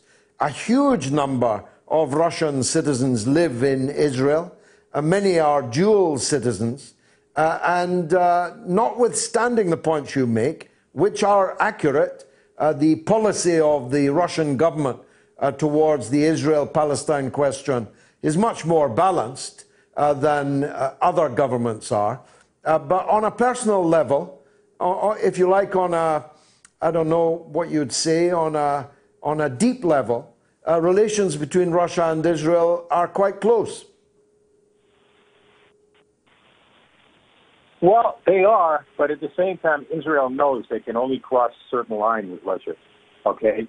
And they're not going to get them to get... One thing I noticed about Putin, he tries to be like a referee or like a lion tamer, surrounded by man-eating lions, and tries to keep things that way. And that's why he has friendships, or at least relations with Erdogan, his relationship with Netanyahu, some of the worst butchers in the world today. Yet he tries to have relationships with other countries too. He's got a great relationship with Assad. He's got a great relationship with Iran. Okay, so he's like a lion tamer, basically. I think. Well, I think that is a very clever metaphor. Someone should animate it or make it into a cartoon. I'm sure he would like that. Thanks very much indeed, Mark, for that call. Tom is in Daventry on the FBI and Ghislaine Maxwell. Go ahead, Tom. Hello, George. Just a bit of wishful thinking, really. It would just be nice if Ghislaine Maxwell would think to herself, well, actually, whatever happens, I'm dead, so I'm going to bring a few down with me. That would be nice. But the reality of the situation is, well, my question is, if the FBI have information that could incriminate global politicians, that information is a currency, it's valuable. So does it mean then that we will actually never hear about that? Well, I thought Whitney's answer to me on that was very telling. The two prominent U.S. politicians that Ghislaine Maxwell says she has tapes of them committing rape against children, couldn't get more serious than that. That has perhaps been released in order to get those two U.S. politicians to do something they haven't yet done, or to stop doing something they are doing, to bend them, in other words, to the deep state's will. What do you think of that? Yeah, you're probably right. You obviously know a lot more about it than I do, but I don't know. I think with the agencies that are involved in this, you just think that the idea of keeping that information mostly, or the most damaging parts of it, to themselves, so they can then still use it in the future, might be possible. Yes, although if the thesis of Whitney and myself is correct, then the intelligence services have had the films all along, because the films were being made on their behalf. And the politicians thus entrapped were forever compromised and would do whatever they were asked. Imagine if you were a politician and somebody actually had a film of you committing such a heinous, a repulsive, hellish act, then rather than see that released, you wouldn't say no to anything, would you? No, that's correct. Yeah, I mean, it will be very interesting to see how this plays out. She's in a powerful position, but she's also in a very vulnerable position. Yeah. If the feds are going to send her to prison for decades, then why wouldn't she use what she has? On the other hand, if they think that she might use it, then someone might kill her. So it all kind of points to the fact that she's going to be ending up like her boyfriend then? Well, not necessarily. She might do a deal. She might get probation. She might get sent out cleaning the streets of Florida or somewhere, I don't know, in an orange jumpsuit. They may cut a deal with her that is sufficiently advantageous that they can guarantee her silence forever. But if that's not true, then all hell will be let loose. Thanks very much for that, Tom. Let's take a 60-second break, shall we? Radio Sputnik.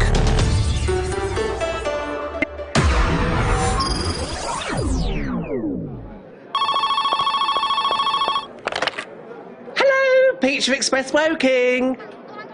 What is it you want? Oh, you want an ill-advised interview on the BBC? A cheese pizza, extra immature, and a raw bailout. No, we don't take taxpayers' money. Yeah, but we do take contactless.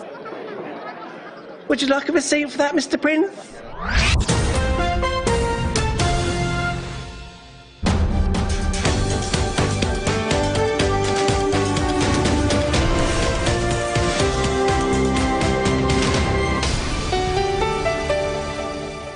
The mother of all talk shows. Join our faculty of legends, contributors, and callers. Everyone is welcome. Keel on Facebook says the FBI can track Black Lives Matter protesters, but they can't track Maxwell. And Andy says the Royals and the Clintons are untouchable. That's Andy of Windsor. I'm not sure if there's any relation. And on YouTube, Tony says, where did George get that hat? In Lisbon, actually. Timothy says, Whitney Webb is one of the best reporters there is. Thanks, George. And Renv says, if she has got tapes of underage sex, she should have handed them over without being forced to. What kind of creature is she? Well, the scorpion stings because it's a scorpion. And the same Renv says, Ghislaine is innocent. Please free her and stop saying nasty things. Love, from Jimmy Savile. And Dirry says, whatever happened to David Icke? Is he okay? He's never been okay since he played in goal for, was it Southampton or Leicester? I can't remember. Bob says, Ghislaine is a mega pimp for the elite. And on Twitter, Dr. Fath says, great show, Georgie boy, but must disagree regarding bald presidents. Haven't we got one now? What an intriguing thought, Doctor. How cynical. And Fra says they will ring Maxwell out to get all the tapes and photos, and once they are convinced she has given everything up, then they will kill her. OK, the numbers, 02077 982 255. And if you're in the US, 001 757 744 4480. Or tweet me at George Galloway, at RT UK News. And the poll is a bit slow, actually, 584 votes so far, but Tel Aviv is heavily in the lead. It's up 2% on 44. Langley, I'm surprised, is way down at 22. That's what I'd be voting for, actually. Sleeping with the Fishes at 34%, down 1. I would say not, because they're too valuable to be allowed to be sleeping with the fishes. And if they're sleeping with the fishes, somebody might fish them out.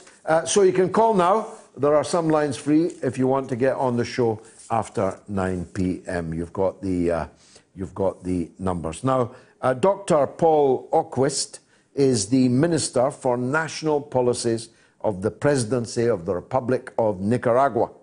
And it's 41 years, exactly as I said, of Nicaragua's revolution, which started on the 19th of July, 1979. It was a remarkable revolution. I remember how exhilarating it was.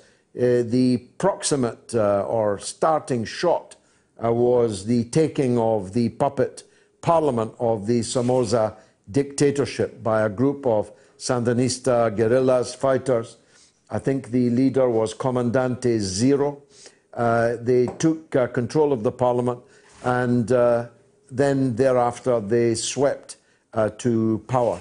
And when they got there, they so transformed Nicaragua from the feudal backwater that it was, with virtually no one able to read or write, with the life expectancy of the ordinary peasant in the fields in Nicaragua absurdly, ridiculously short, and ill health and general levels of poverty that were an absolute disgrace in 1979. And the transformation of Nicaragua was such that it became almost a poster child for people who wanted to encourage countries to follow the path of independent development. And it was such a success story that the United States had to destroy it.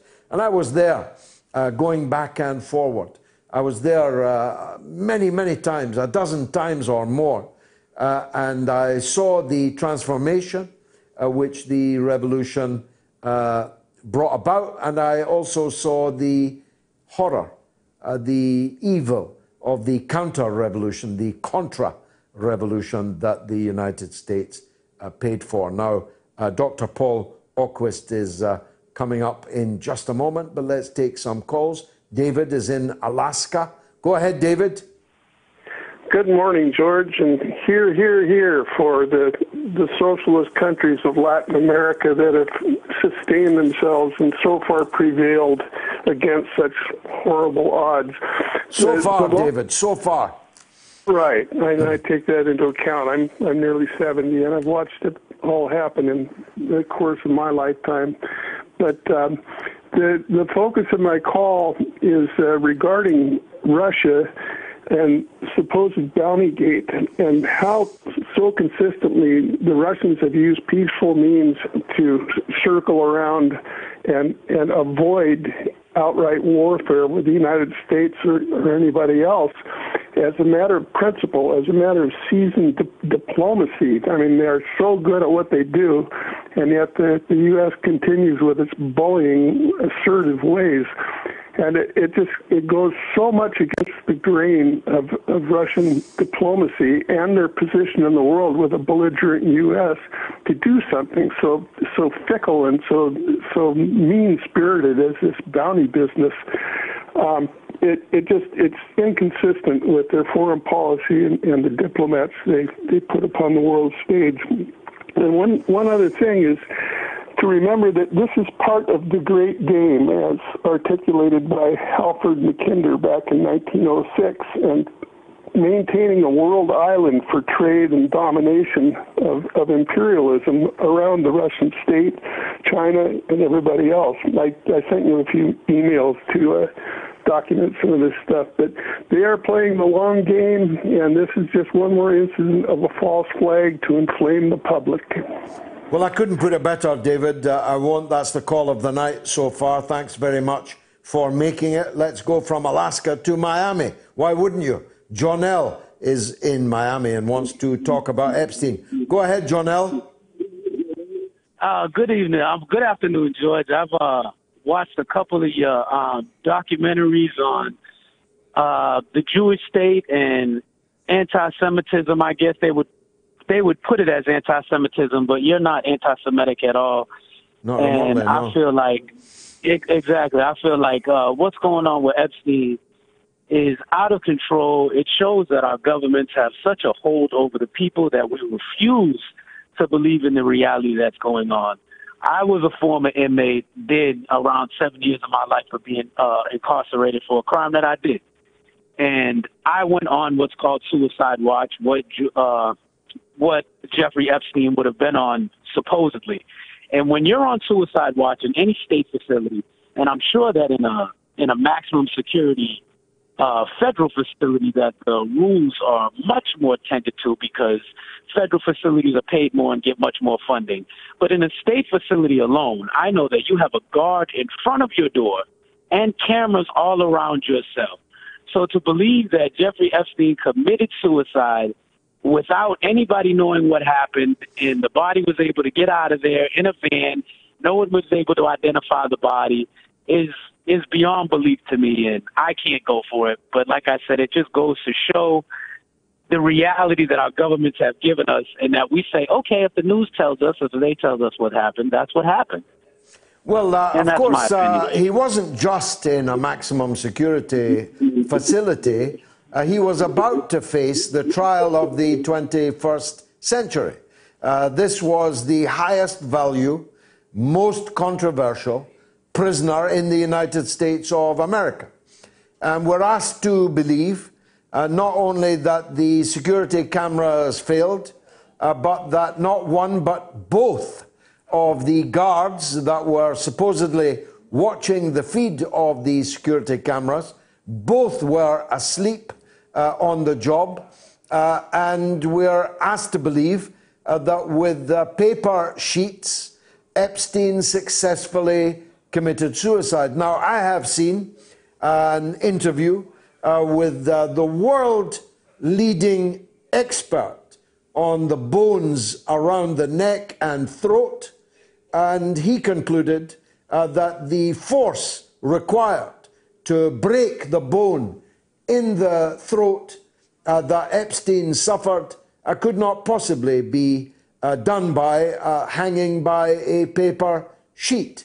It would have required far more brute force than that to break that bone. As to whether or not he was smuggled out and perhaps alive and maybe living somewhere else, I can't quite bring myself to believe that. But I am absolutely certain that Jeffrey Epstein did not kill himself. I'm absolutely certain about that. It served the interests of too many powerful people, rich and powerful people, for Epstein not to make it to trial. That the motive for dispensing with him was so powerful, the circumstances of the suicide so remarkable, ridiculously remarkable, that I will never, ever believe it. Jonelle, thanks for that call down in Miami. Now, Paul Oquist, Minister Paul Oquist, unfortunately is on the telephone rather than the Skype, but I'm nonetheless glad to welcome him onto the mother of all talk shows. Minister, thank you finally for joining us. Thank you very much. Now, you're known as the Gringo Minister. Why? Because I was born and raised in the United States, and I was nationalized in Nicaragua in 1981, and I renounced the U.S. citizenship in 1983 when there was the first of three heavy moments in which a U.S. invasion seemed imminent. And as a Sandinista government official at that time, not yet minister, but as a militant of the FSLN and as a Sandinista militiaman, I would defend the revolution. So it's very nasty to have two nationalities at the same time, simultaneously, in two countries at war. So that solved the problem. Well, it's a very noble step. It's definitely one I would have taken myself, but congratulations to you for we're kindred souls, George. We're kindred souls. We are, and we're appearing together on a round table quite soon. I'll get the details of that and let everyone know about it. So now you're a minister in the presidency.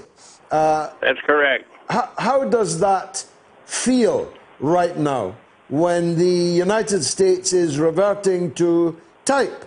All the dirty tricks that were played against the Sandinista government first time around are now being played again. Well, this history goes all the way back to the 1850s, as you know, and includes the assassination of Sandino after he had had dinner with President Sacasa, with whom he'd reached a peace deal, by the National Guard, and the National Guard was headed by Somoza, who was the last Marine left behind, and Arthur Lane Bliss, the U.S. ambassador, was directly involved in that. But then if we go back to the 1980s, the CIA was directly planting mines in the port of Corinto. It was attacking naval stations in Potosí, Corinto, Puerto Sandino, and San Juan del Sur and San Juan del Norte. And it was arming, it was financing, it was directing the Contra that were attacking us from Honduras and Costa Rica. So we're kind of used to it, as a matter of fact. It's been going on all the time. There's never been a moment in Nicaraguan history in which the United States was not trying to dominate Nicaragua, and in which, unfortunately, there was not a segment of the Nicaraguan population, namely the oligarchy, that was willing to play that game and support that. While at the same time, there was always also a patriotic element that was resisting that, going back to the fight against William Walker, General Celedon, who resisted the U.S. Marines invading in 1912 to protect U.S. economic interests, going back to Sandino's fight, struggle against the Marine intervention from 1927 to 1934, the Somoza dictatorship and the people who resisted that, and then the great popular victory of the 19th of July in 1979, which, as you can appreciate from the foregoing, was quite a historic moment, a tremendous historic moment.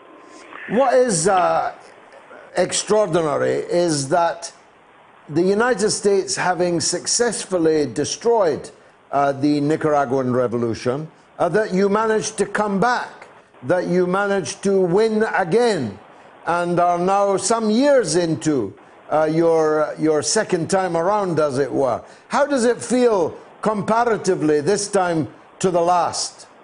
Well, actually, there was very clearly different phases in the Sandinista Popular Revolution. The first phase was pre-1979, the struggle against the Somoza dictatorship, supported 100% to the very last minute by the United States.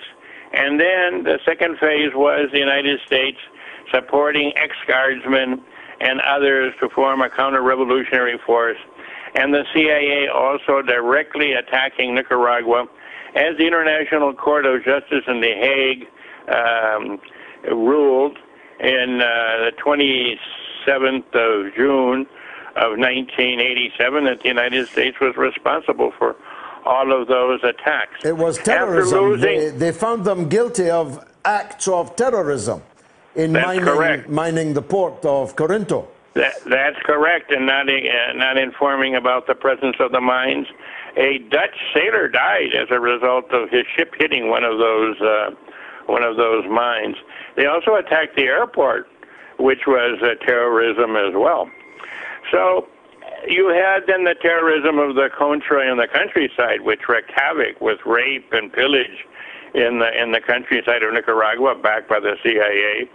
And then, of course, the fact that the war was financed after the U.S. Congress, led by Senators Kerry and Kennedy, cut off the official financing for the Contra. The Reagan administration broke not only international law, but also U.S. law by resorting to the import of cocaine in the CIA planes from where they were shipped to Los Angeles, where a young entrepreneur turned them into cocaine that inundated the ghettos and barrios in the 1980s with tremendous profit that was funneled back to the Contra. The Iran-Contra, George, was a spin.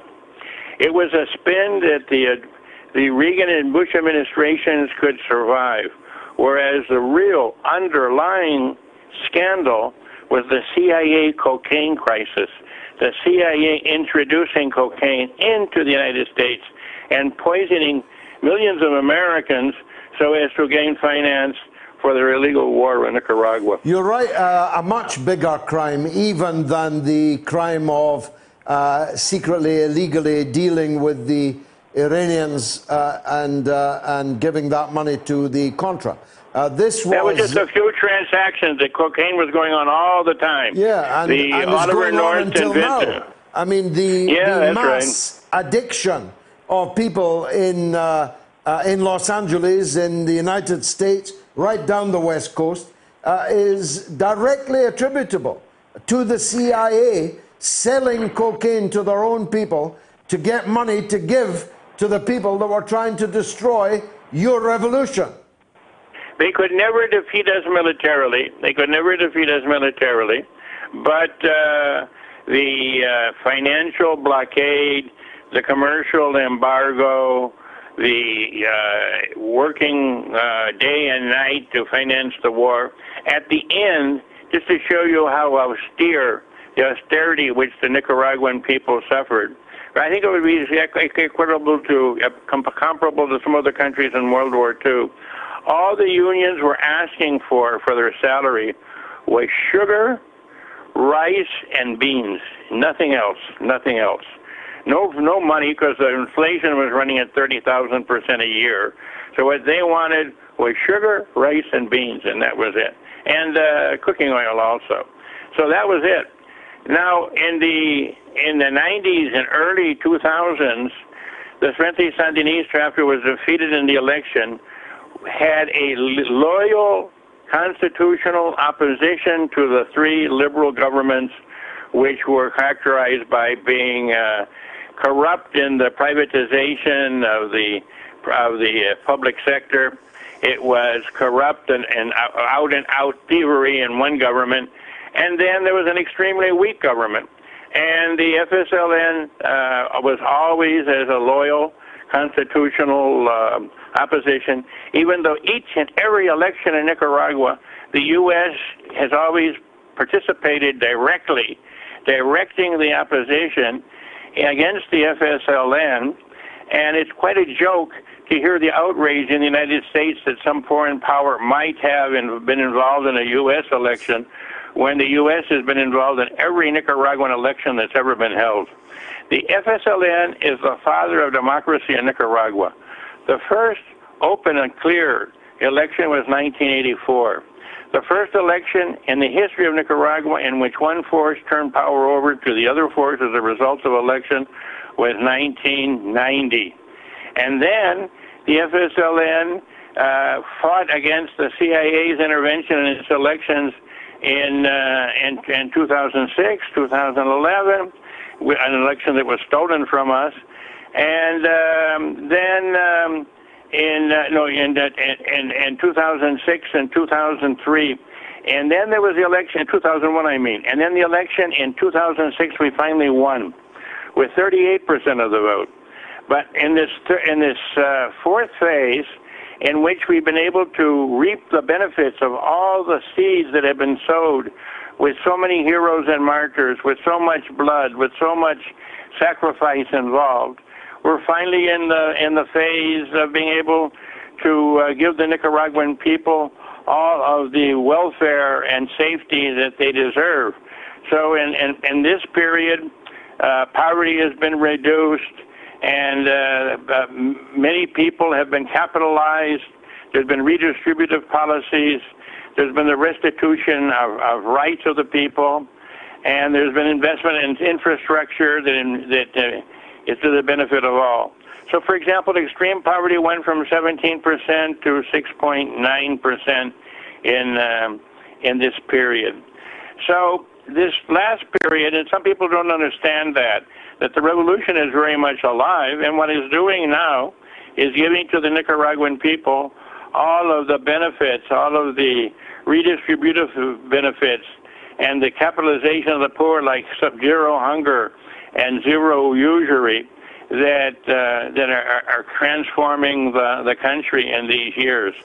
But success doesn't mean that the people in Washington or in Miami admire that. That is something that they want to destroy, as a matter of fact, because they do not want to see a successful left-wing government in Latin America. Well, the threat of a good example, it seems you remain. Dr. Paul Oquist, Minister for National Policies of the Presidency of Nicaragua. I look forward to our roundtable. Details coming up for the audience later. I look forward to seeing you again that night. But I've got to go to the news with Jamie Lowe. Curious about our curriculum? Have something to say? Then call us now to join the debate on the mother of all talk shows with George Galloway. Tune in every Tuesday to Loud and Clear for a regular segment called False Prophets, a weekly look at Wall Street and corporate capitalism, where we talk about the big economic issues of the week from the point of view of working people, the poor, and the U.S. position in the global economy. Join us this Tuesday and every Tuesday with financial policy analyst Daniel Sankey right here on Radio Sputnik. It's time to double down with Max and Stacy. Yeah, double down. We're talking markets, finance, business, economics, ka-ching, bling, just about everything money related on Sputnik. It's called Double Down. We're asking, are dead cats bouncing or have fundamentals changed? That's this week on Double Down.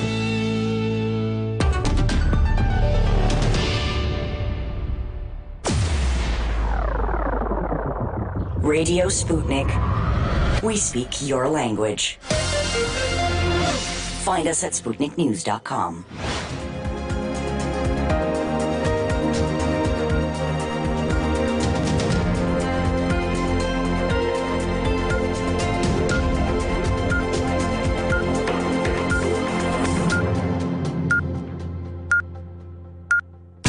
Radio Sputnik News. At least 33 US states have now experienced an increase in new coronavirus cases compared to last week. A total of 61,352 new cases were recorded and 685 new virus-related deaths. A total of 3,245,925 cases of coronavirus have been recorded in the United States by the end of the day on Saturday, according to Johns Hopkins University. Since the pandemic began, at least 134,777 people have died in the US from the virus. Donald Trump has been seen wearing a face mask in public for the first time, despite previously appearing reluctant to endorse their use. The US president was visiting a military hospital in Washington, where he met injured service personnel and health workers caring for COVID-19 patients. But despite health officials recommending face coverings as a way of limiting the spread of coronavirus, Trump has previously refused to wear them at public events. The Associated Press quoted sources close to the president as saying he feared wearing a mask would make him look weak and that it would shift the focus away from the economic recovery. He has also retweeted messages making fun of his Democratic presidential rival, Joe Biden, for wearing a face mask. A COVID-19 vaccine could be rolled out across the country in the first half of next year if trials are successful, according to a leading UK scientist. Professor Robin Shattock, who heads a team developing a coronavirus vaccine at Imperial College London, has said enough doses would be available for everyone in Britain if trials go really well. Speaking today, he said, "We anticipate, if everything goes really well, we'll get an answer as to whether it works by early next year." So far, 15 volunteers have been vaccinated, but Professor Shattock says this will be ramped up in the coming weeks to include another 200 to 300 patients. But he warned that there was no certainty that any of the vaccines currently being developed would work. Walt Disney World Resort has begun to reopen in Florida despite a coronavirus surge across the US state. The site's Magic Kingdom and Animal Kingdom opened on Saturday. Epcot and Disney's Hollywood Studios are expected to follow from the 15th of July. Visitors will be required to wear face masks and adhere to other safety measures across the complex in Orlando. More than 250,000 cases of COVID-19 have been reported in Florida, along with 4,197 deaths. Disney first closed the resort in March during the early months of America's outbreak, while infections were largely concentrated in New York and California at first. Florida is amongst several states recording a rise in coronavirus cases in recent weeks. In Orange County, where the resort is based, authorities have reported 16,630 cases, some of the highest numbers in Florida. Some of its competitors, Universal Orlando and SeaWorld Orlando, reopened to visitors several weeks ago. The former US Special Counsel Robert Mueller, in a very rare move, has defended his office's prosecution of Trump advisor Roger Stone, saying he is still a convicted felon, and rightly so, in light of the president's commutation of Stone's jail sentence. He said he lied about the identity of his intermediary to WikiLeaks. He lied about the existence of written communications with his intermediary. He lied by denying he had communicated with the Trump campaign about the timing of WikiLeaks releases. He, in fact, updated senior campaign officials repeatedly about WikiLeaks, and he tampered with a witness, imploring him to stonewall Congress.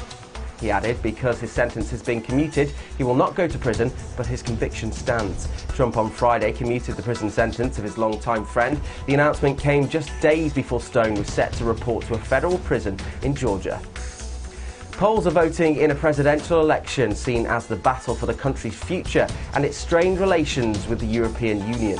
The second round pits incumbent Andrzej Duda, an ally of the Conservative government, against socially liberal Warsaw Mayor Rafał Trzaskowski. A Duda win would herald controversial changes to the judiciary and continued opposition to abortion and gay rights. Trzaskowski backs a more progressive agenda and an active role in the EU. Duda toppled the first round of voting with a convincing lead, but fell short of the 50% needed to win outright. But Trzaskowski expects to win the support of most of those who voted for other candidates, and a close result is predicted. And finally, a new painting by Sanyu, who's been hailed as the Chinese Matisse, has sold for over 258 million Hong Kong dollars. That's more than 20 million pounds. Sold for that incredible price at auction last week, confirming his status as one of the most sought-after names in the lucrative Asian art market. Painted in the 1950s, Cotonou features 4 reclining female figures in the French-Chinese painter's distinctively saturated style. The artwork led Sotheby's first major sale in Hong Kong since the coronavirus disrupted its live auction schedule, becoming the evening's most expensive lot after a 10-minute bidding war between 4 collectors.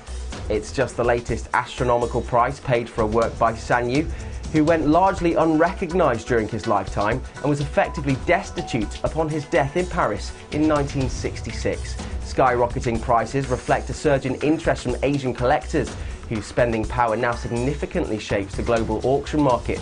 Between the year 2000 and 2019, the price of Sanyu's work jumped by more than 1,000%. According to experts, his brushstrokes and a sense of proportion are truly Matissean. And that's the latest here on Sputnik News. I'm Jamie Lowe.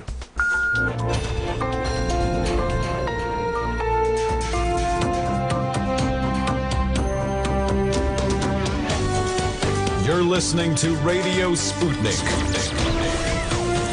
Telling the untold. Welcome to the Open University of the Airwaves with George Galloway. Only on Sputnik Radio. Now, I'm speaking on Tuesday night at 8 o'clock on Scotland, the SNP, the forthcoming Scottish Parliament elections next May, the launch of Alliance for Unity, with which I'm involved. You can follow that on Twitter, Alliance 4 Unity. And I'll be speaking about all matters connected to the Scottish independence question and the SNP on Tuesday at 8 o'clock. But if Paul would call me up, he'd make my night. Now, I'm also doing that round table that I told you about with Minister Dr. Paul Oaquist on the 41st anniversary of the Sandinista Revolution, and his focus now of how imperialism is destroying the planet.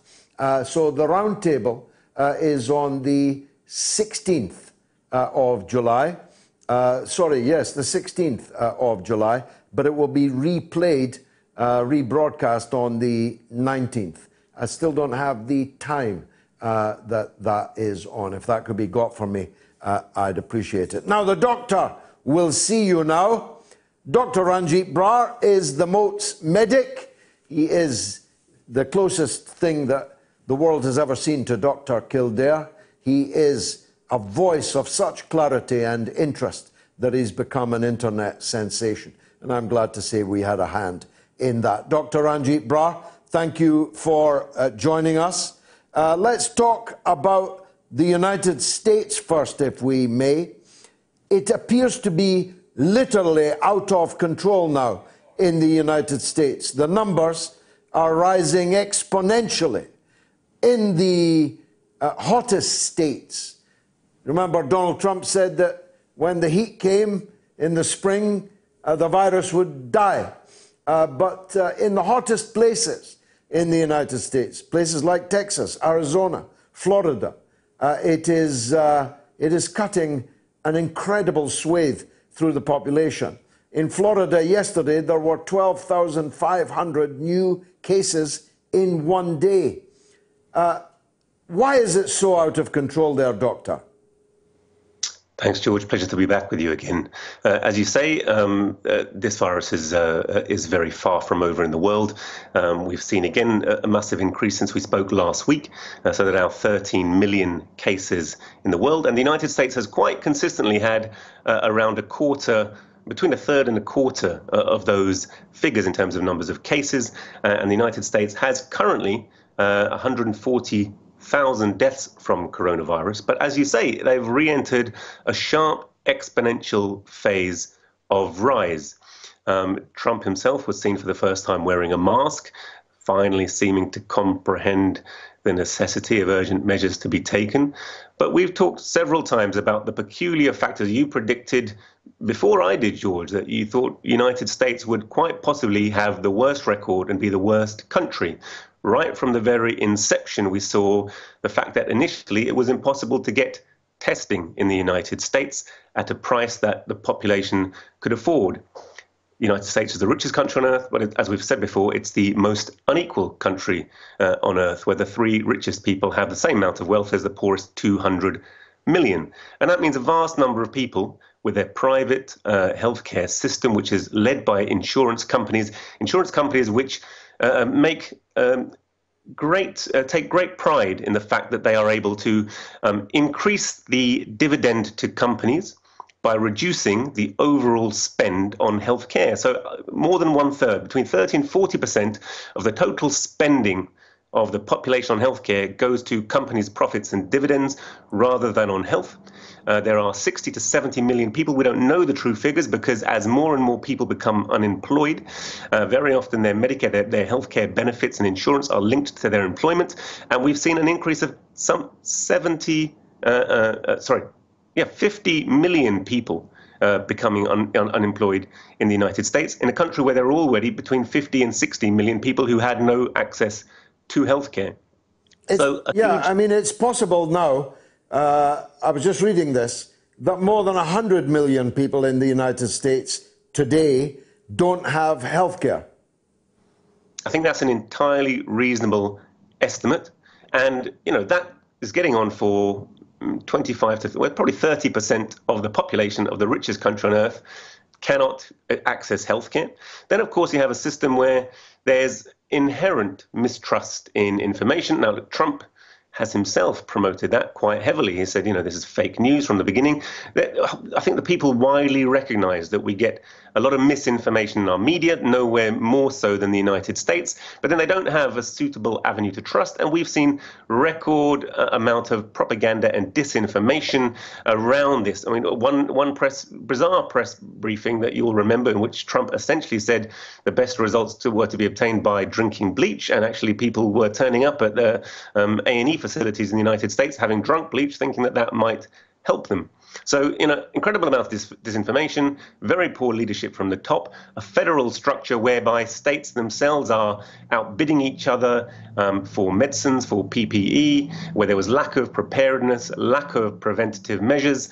And a country where actually there's incredible poverty amidst the apparent wealth. And we know that coronavirus hits the poor first and foremost. And then, of course, we've seen, with the increasing unemployment, with the murder of George Floyd, there have been tremendous movements of unrest and discontent with the American political status quo.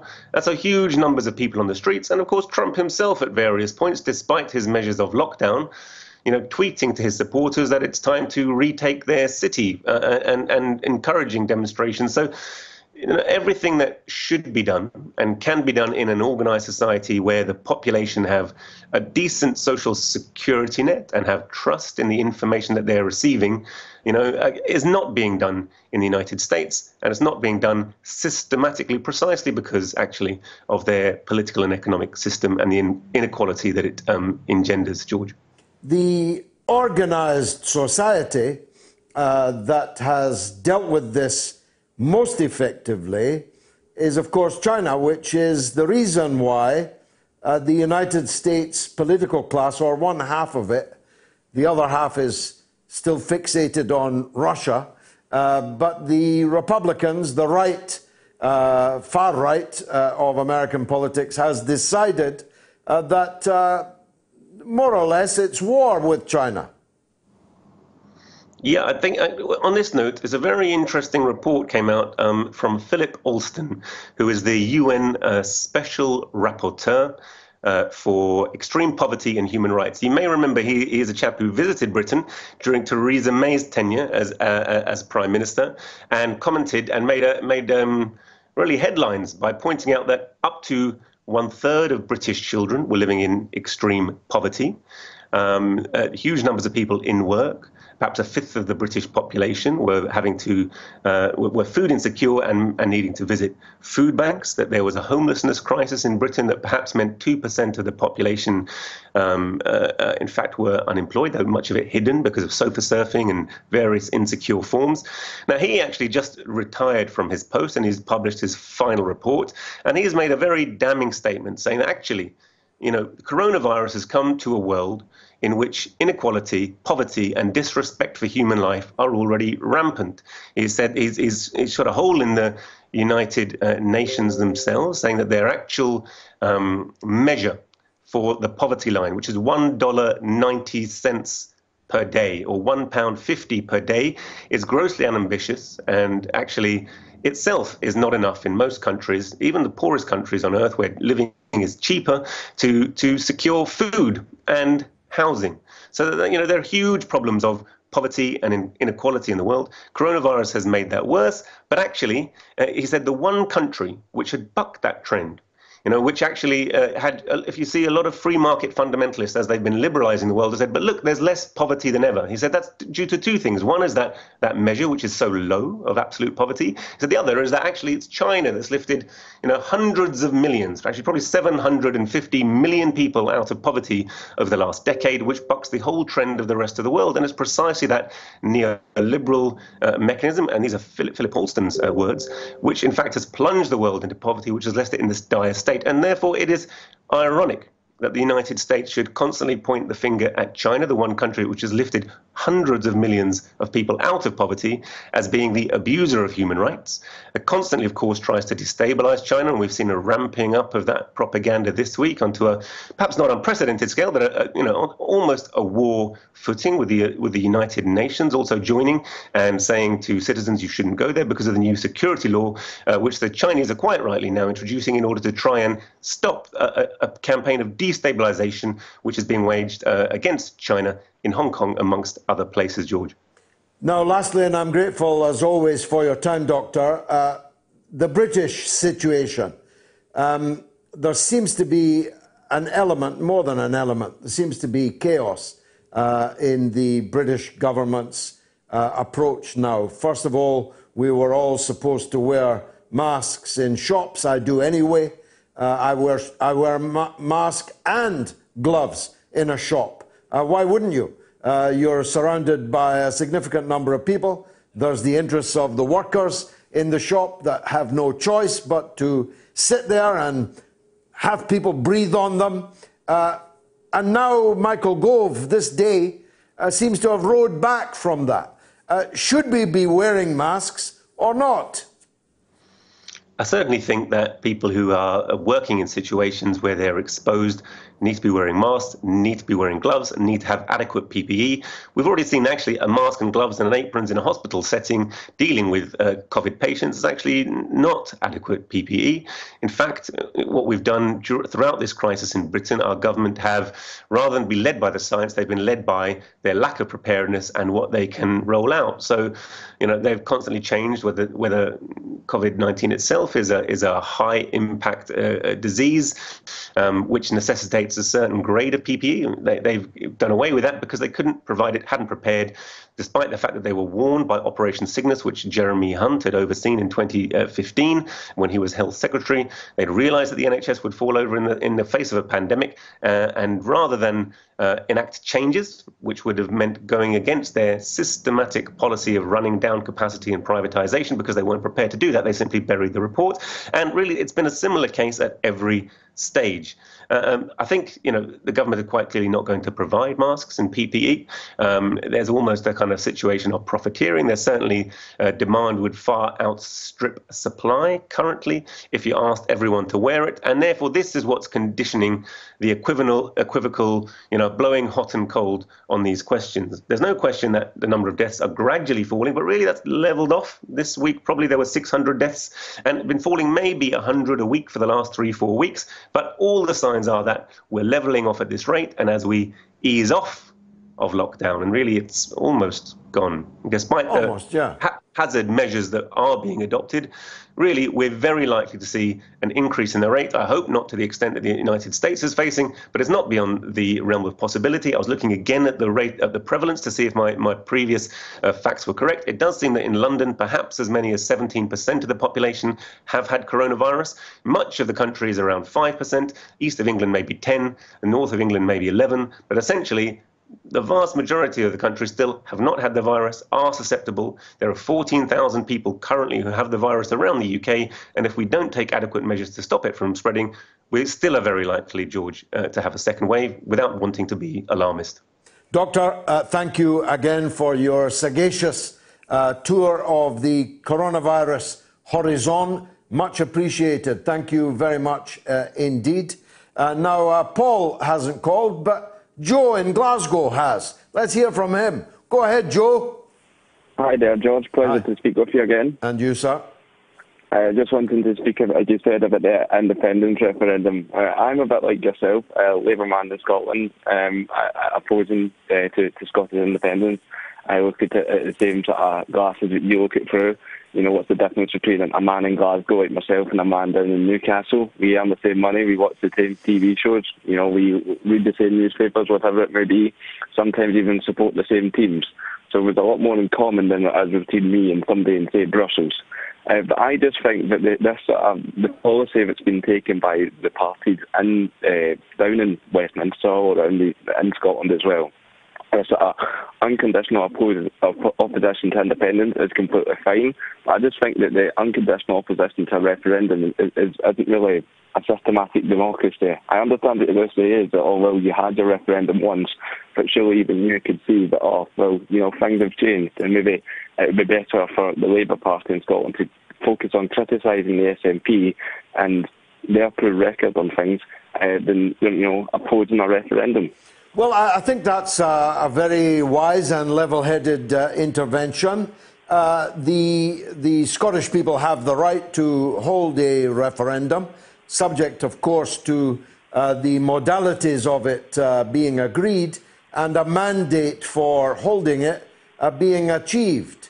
And by which I mean, if Nicola Sturgeon puts in her election manifesto in May, if you elect me, I will hold another referendum on independence, and she wins the power back again, then clearly she has a mandate for another referendum, though not an untrammeled mandate. For example, the issue of the franchise, the issue of the question, the issue of the modalities of that referendum, will have to be far more seriously negotiated than they were with David Cameron. David Cameron gave Alex Salmond absolutely everything that he wanted, including the right to frame the question, so that people like you and me were forced to argue for the word no, which puts you back a couple of points before you've even kicked the ball, Joe. Nobody likes to be the one promoting the negative in a question. So, for example, the question next time will have to be, do you wish to leave Britain or remain in Britain? The same question that we put in the EU referendum. The question of the franchise, I believe, is also very important. The issue of who can vote and who cannot vote. Last time, I had no vote. Next time I will have a vote. But the issue of who can vote is another important question. But the timing issue is debatable. There is no question that Nicola Sturgeon and Alex Salmond both repeatedly, by which I mean dozens of times, on the public record, said inter alia, this is a once-in-a-lifetime referendum or a once-in-a-generation referendum. Now, 6 years is not a lifetime. It's not even the lifetime of a rabbit. And it's not a generation either. A generation is 20 years, perhaps even 25 years. But let's be generous. 20 years, 6 of which have elapsed. So the question of when such a referendum can be held is a moot point. I believe that while the government of Britain, which Scotland voted to remain in, is dealing with the exiting from the European Union, it is absurd to have a referendum. It is absurd to have a referendum in the middle of a coronavirus pandemic. Or as Nicola Sturgeon herself said just this day on the BBC, while we're coping with the economic devastation created by the coronavirus pandemic. So the timing of it is debatable, is moot. The principle that Scotland can have a referendum when it decides to do so is accepted by me and always has been. Scotland is a nation. It has national rights. It has the right to remain in Britain. It has the right to leave Britain. But it's not a unilateral right, is what I'm saying, Joe. Last word to you. Appreciate that, George. No, I understood where you come from. I put it very eloquently there. I'm wondering if I could just make one quick point. I know you'll probably give precious time. No, go on. You've probably looked at today's date, George, and it's normally very busy around this time of year in a certain place, that place being Belfast. I can't believe it, even in this modern day situation and the coronavirus pandemic, as you see, we're still seeing bonfires in Belfast with things like that very vile thing said about the Black Lives Matter movement and the anti-fascist movement and so on. It's ridiculous. I just want you to, your opinion on how we could go about getting the arms order and people that celebrate that sort of thing as a hate group, because that's what it is, George. Well, all sectarianism is vile and to be deplored. Sectarianism between Christians, sectarianism between Muslims, sectarianism of all kinds is a deplorable thing. And I have always not only stood against it, but sometimes been on the receiving end of it. As a matter of fact, I now get a literally ceaseless stream of abuse, including threats from the other side of that divide, Joe. I'm no longer family, it would appear. The one thing we cannot allow to happen is for sectarian division to dictate the political future of Scotland. That would be simply monstrous. Someone is not good because they are on one side of that divide, or bad because they're on the other side. All expressions of sectarianism and hate are to be deplored. As it happens, nowadays, I get far more hate from the people that I worked to support over all of my life than I do from the other side. And that's pretty deplorable too. Joe, thanks for the call. Let's go to Julian in London. Go ahead, Julian. Hello, George. I want to talk about the annexation.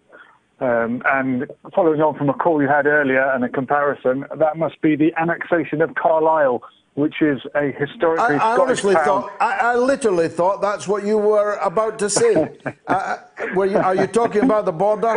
There's ghouls across the Scottish border screaming hate at English tourists, devastating the Scottish tourist industry on top of all the other devastation that the Scottish economy has suffered. As a matter of fact, if it wasn't for the British taxpayer, Scotland would literally have sunk, economically sunk already. There's a lot of devastation that's gone on everywhere in the past few months, but I did want to bring up the annexation in the West Bank and the 30% of the territory that the Palestinians are losing. Someone made a laughable comparison earlier, but there is a real annexation going on in contravention of international law. I took my camera out into London, as you know I like to do, and filmed a socially distant protest with one other person, and I saw a few other people doing the same thing, and it caught a little bit online. But I wonder if this is another opportune moment to bury bad news and perform an act like this while the world I was just about to ask you. demonstrate. I was about to ask you if I'd missed it because there was intense speculation. Not even last week. I think the week before that this was about to happen, but it hasn't actually yet happened, has it? So we're teetering on the edge of it, and it seems like it could happen any moment now. And not that it would make any difference to the people who live there, of course, because they've been living there entirely under the rule of their occupier for 53 years. And the one surprising difference that it won't make is that the people living there will not gain citizenship. Now, if they did, it might be fair, and you might say, why not just annex the whole of Palestine, Israel-Palestine, and call it Israel-Palestine? And give everybody the vote. That's my policy, yeah. They want the land and not the people. That's the definition of apartheid and racism. Thank you, Julian, indeed for that. We'll, of course, cover it if indeed it happens. A Facebook user says these elites have been doing these kinds of sick acts for a long time. The power and money can buy their freedom from justice. Let's pray this sickness is exposed and their world is toppled. And John says, watching from COVID-free New Zealand. Tip my hat to New Zealand. What a wonderful job they did. Richard says, unfortunately, they won't have George on national TV. He'd wake up all the sheeple that are still asleep.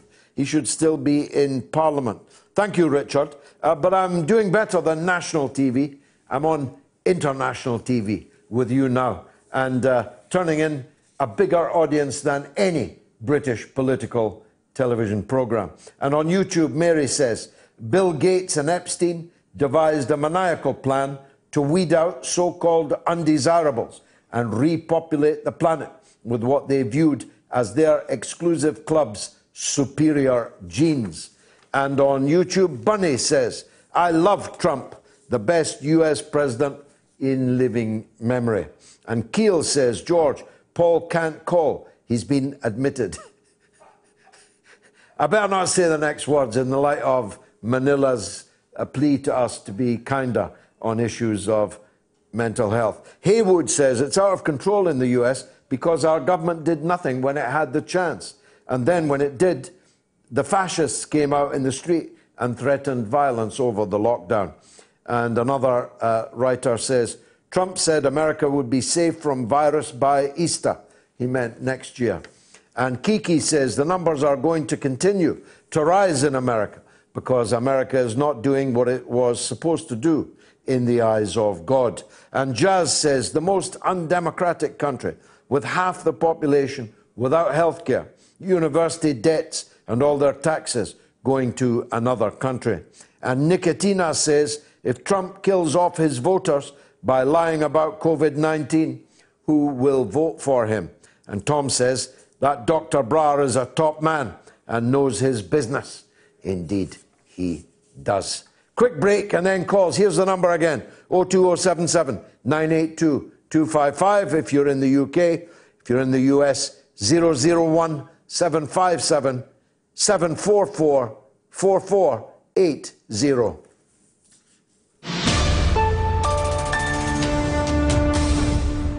Hello, people of Britain. It's your Prime Minister here, Boris Johnson. Oh, yeah. Sorry, well, I've got to take a call. Yo, Dominic! No, I'm not busy. What's up? Oh, what do you mean you're in Durham? Well, you shouldn't be up there. You should be in bloody London, for God's sake. Get yourself back to work, man. And you're sure you weren't spotted? With your eyesight? Well, if you wanted a castle, man, you should have just said I could have got you one. Just get yourself back to work. Yep. I love you too. Okay, bye. Well, hope nobody heard that. Now, you're listening to the mother of all talk shows with George Galloway, where there are no tuition fees. We'll see about that, George. Radio Sputnik. The mother of all talk shows with George Galloway. The world is our classroom. and you're welcome to sit in and join the seminar. Yeah. Now, karma is a terrible thing. I was going to use a word I'm not really supposed to use anymore. But President Bolsonaro of Brazil, who was one of these COVID idiots who denied the whole thing was all a hoax, now has the coronavirus. And we've got a call from Sao Paulo. Samuel, who is an infectious disease specialist. Samuel, welcome. Hi, George. Thanks for having my call. The reason I'm calling is to make an appeal, because I think in this urgency of confronting the three stooges, Trump, Boris Johnson, and Bolsonaro, I think the left is getting almost everything wrong about this pandemic. I think we have slight filtering the information through the mouths of Bolsonaro and Trump, and it's compromising our ability to understand it and to actually follow the science. Bolsonaro is a jerk. He's genocidal guy, okay. But since he said that it's just a small flu, now we know the lethality of coronavirus is similar to flu. Actually is. And if you're under 45, it's almost zero. There's no reason for us to keep, for example, the schools closed. Here in Sao Paulo, they reopened the bars, the restaurants, but the schools are still closed. I think, and it has implications for our response. Now we are living not just a pandemic, but the historical record of transfer of public resources to private hands, and with the left defending lockdowns, this is the thing, there's no science backing this. I will appeal to you because you have a great audience, but most internet shows the left is getting everything wrong. The generalized using of masks is not useful.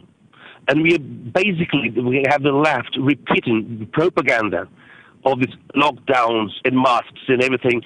I'll give you an example. This great surge in cases in the U.S., Trump said it's because of the testing. Everybody makes fun of him. In this specific point, for example, it's true.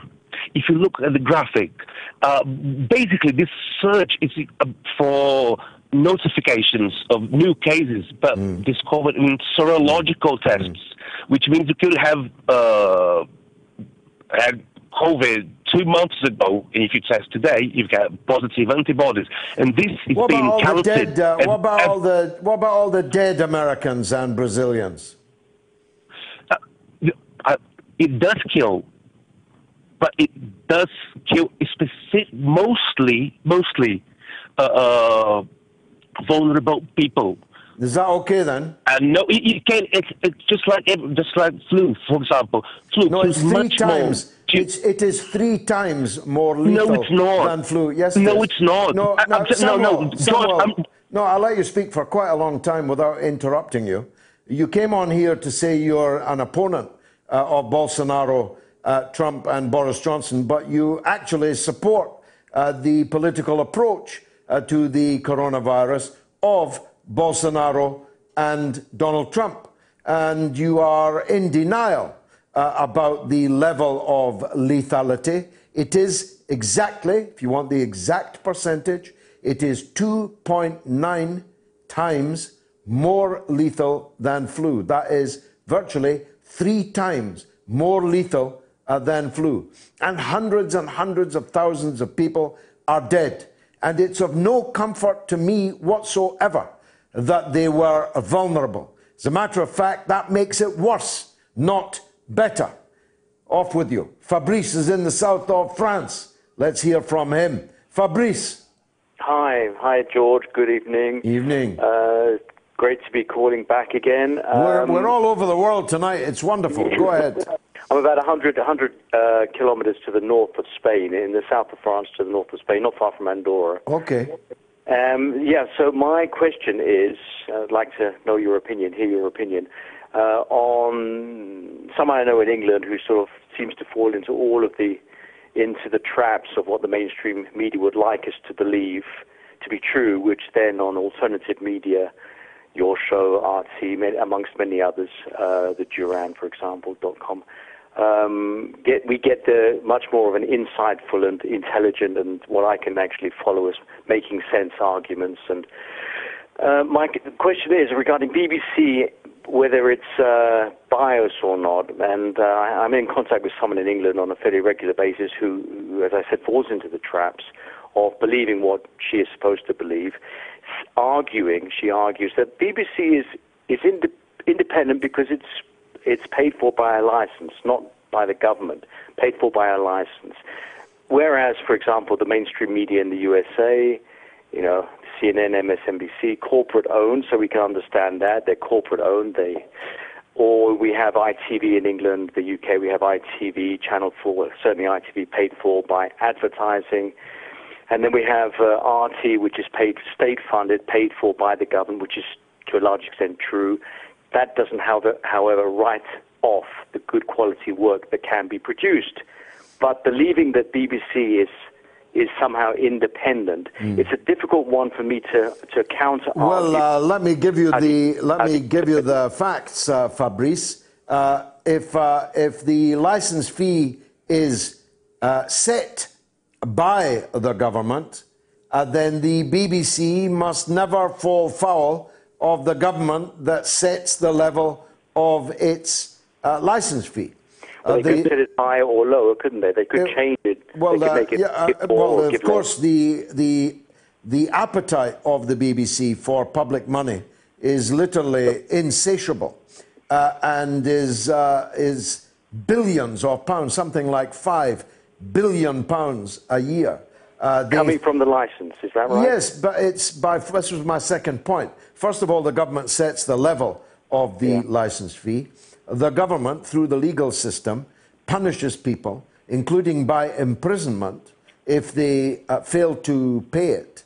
If I were to tell you, for example, that the greatest number of women prisoners in Britain's jails are there because of failure to pay the license fee. Is that really true? Yes, That's incredible. It's the biggest single reason for incarceration of women in the British penal system.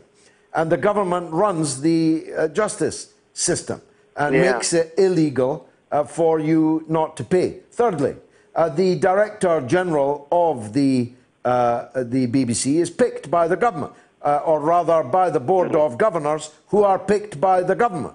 The Chairman of the Governors is a hand-picked government appointee.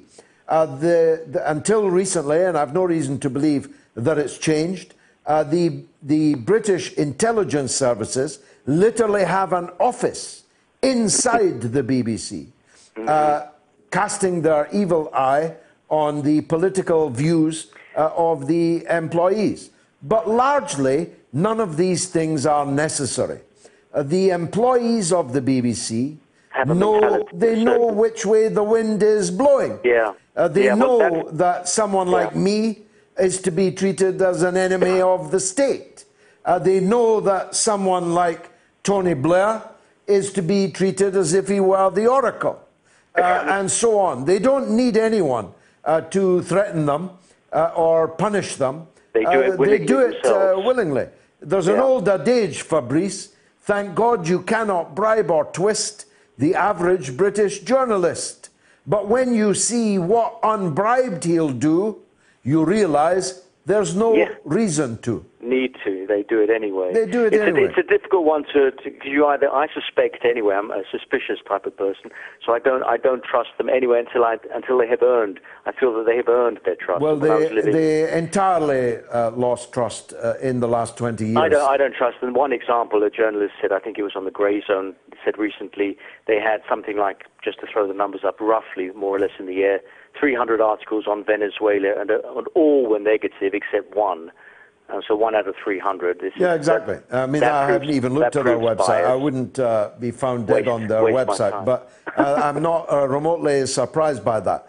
The BBC once had a reputation, undeserved, but a reputation for relative impartiality.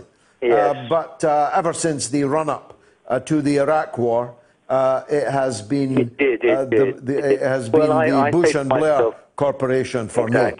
Terrible. I say to myself, they make good nature programs. We can be sure of that. They do, but other people could make them.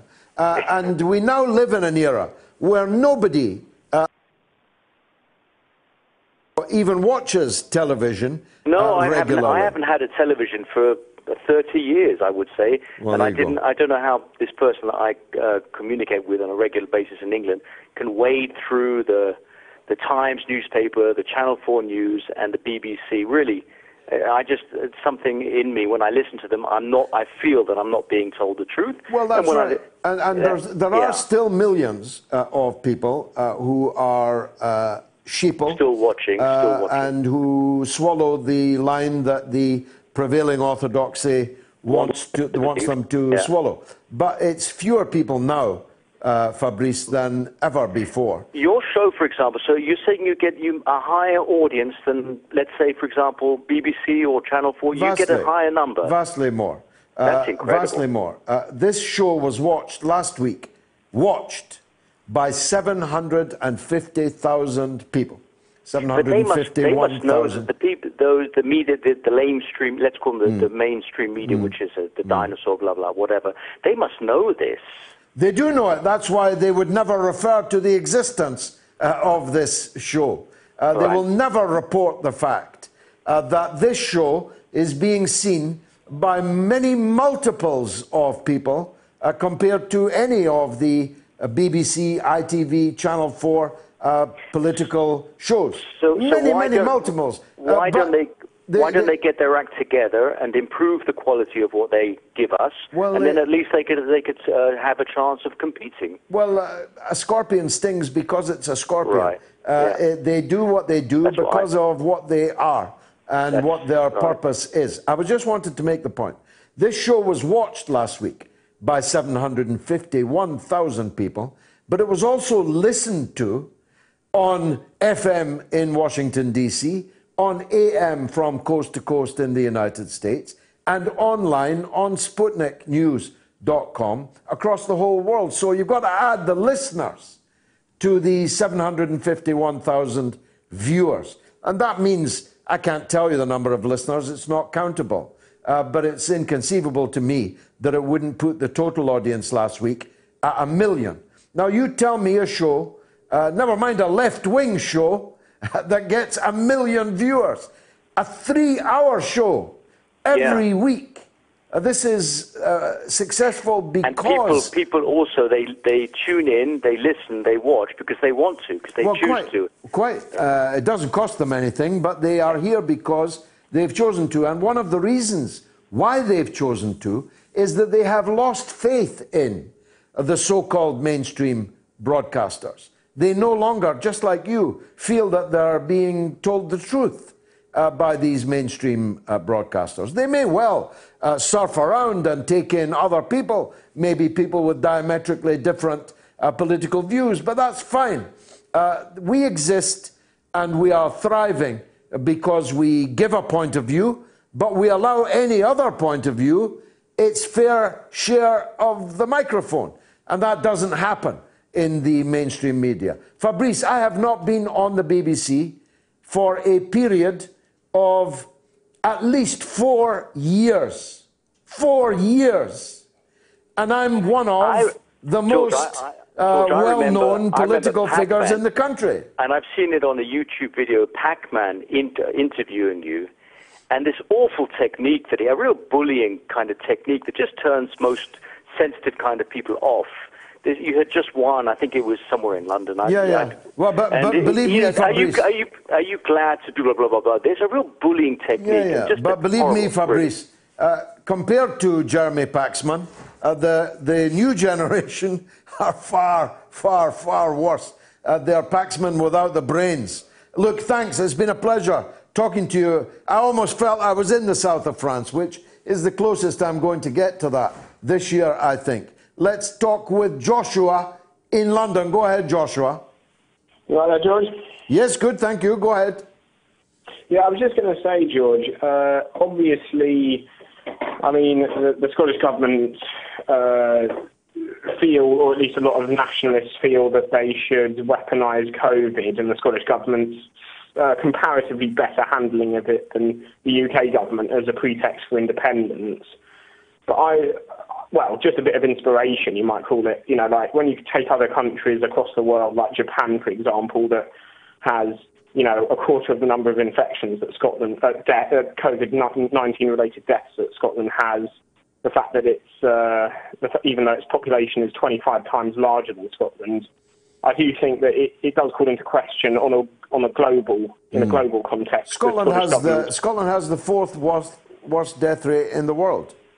So I know. You know, but they're only, the nationalists are only going to ever do it in relation to the UK government. They like to paint their handling of the epidemic as a success story, but that's a lie.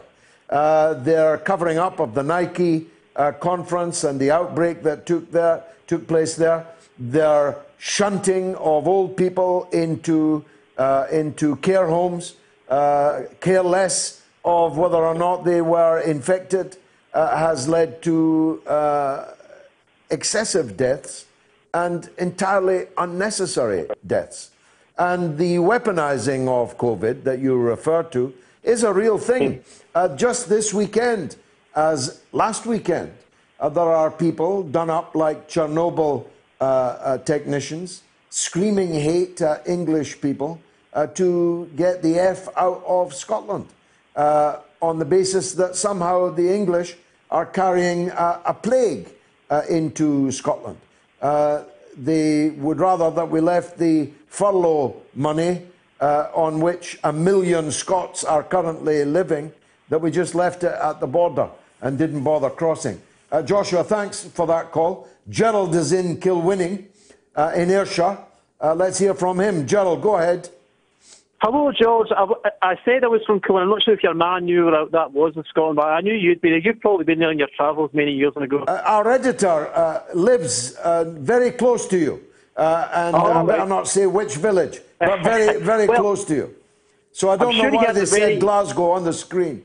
It's definitely not Glasgow. I just say that so they know where I'm going. All right. Well, I'm sure your editor had a very good July the 12th celebration. I'm sure you did, George. One of the greatest days in the history of the Catholic Church, when I'm sure you remember a Pope supported King William of Orange to a great Catholic victory, something celebrated in Northern Ireland for many years. Yes, go ahead, Joe. Just, my point is really about, it's the Premiership games. I know it's not probably the most important subject, but every game now is the taking of the knee. And I kind of feel like I think it's begun to stop, Gerald. I didn't see it today. No, it did happen, George. What happened was they had a minute's silence for Jack Charlton, and he had literally 5 seconds of taking the knee after it. Okay. I just kind of feel like it started off with it's a great concept, but now it's like it's become corporatized. It's almost like the BBC and the Premier League. They're giving themselves a pat on the back by doing this. Yeah. I think the message is lost. I thought it was dying out. It's probably time for it to die out. The point has been made. Black lives do matter, and footballers, a very substantial proportion of whom are, of course, themselves black. More than a third of English Premiership players are black.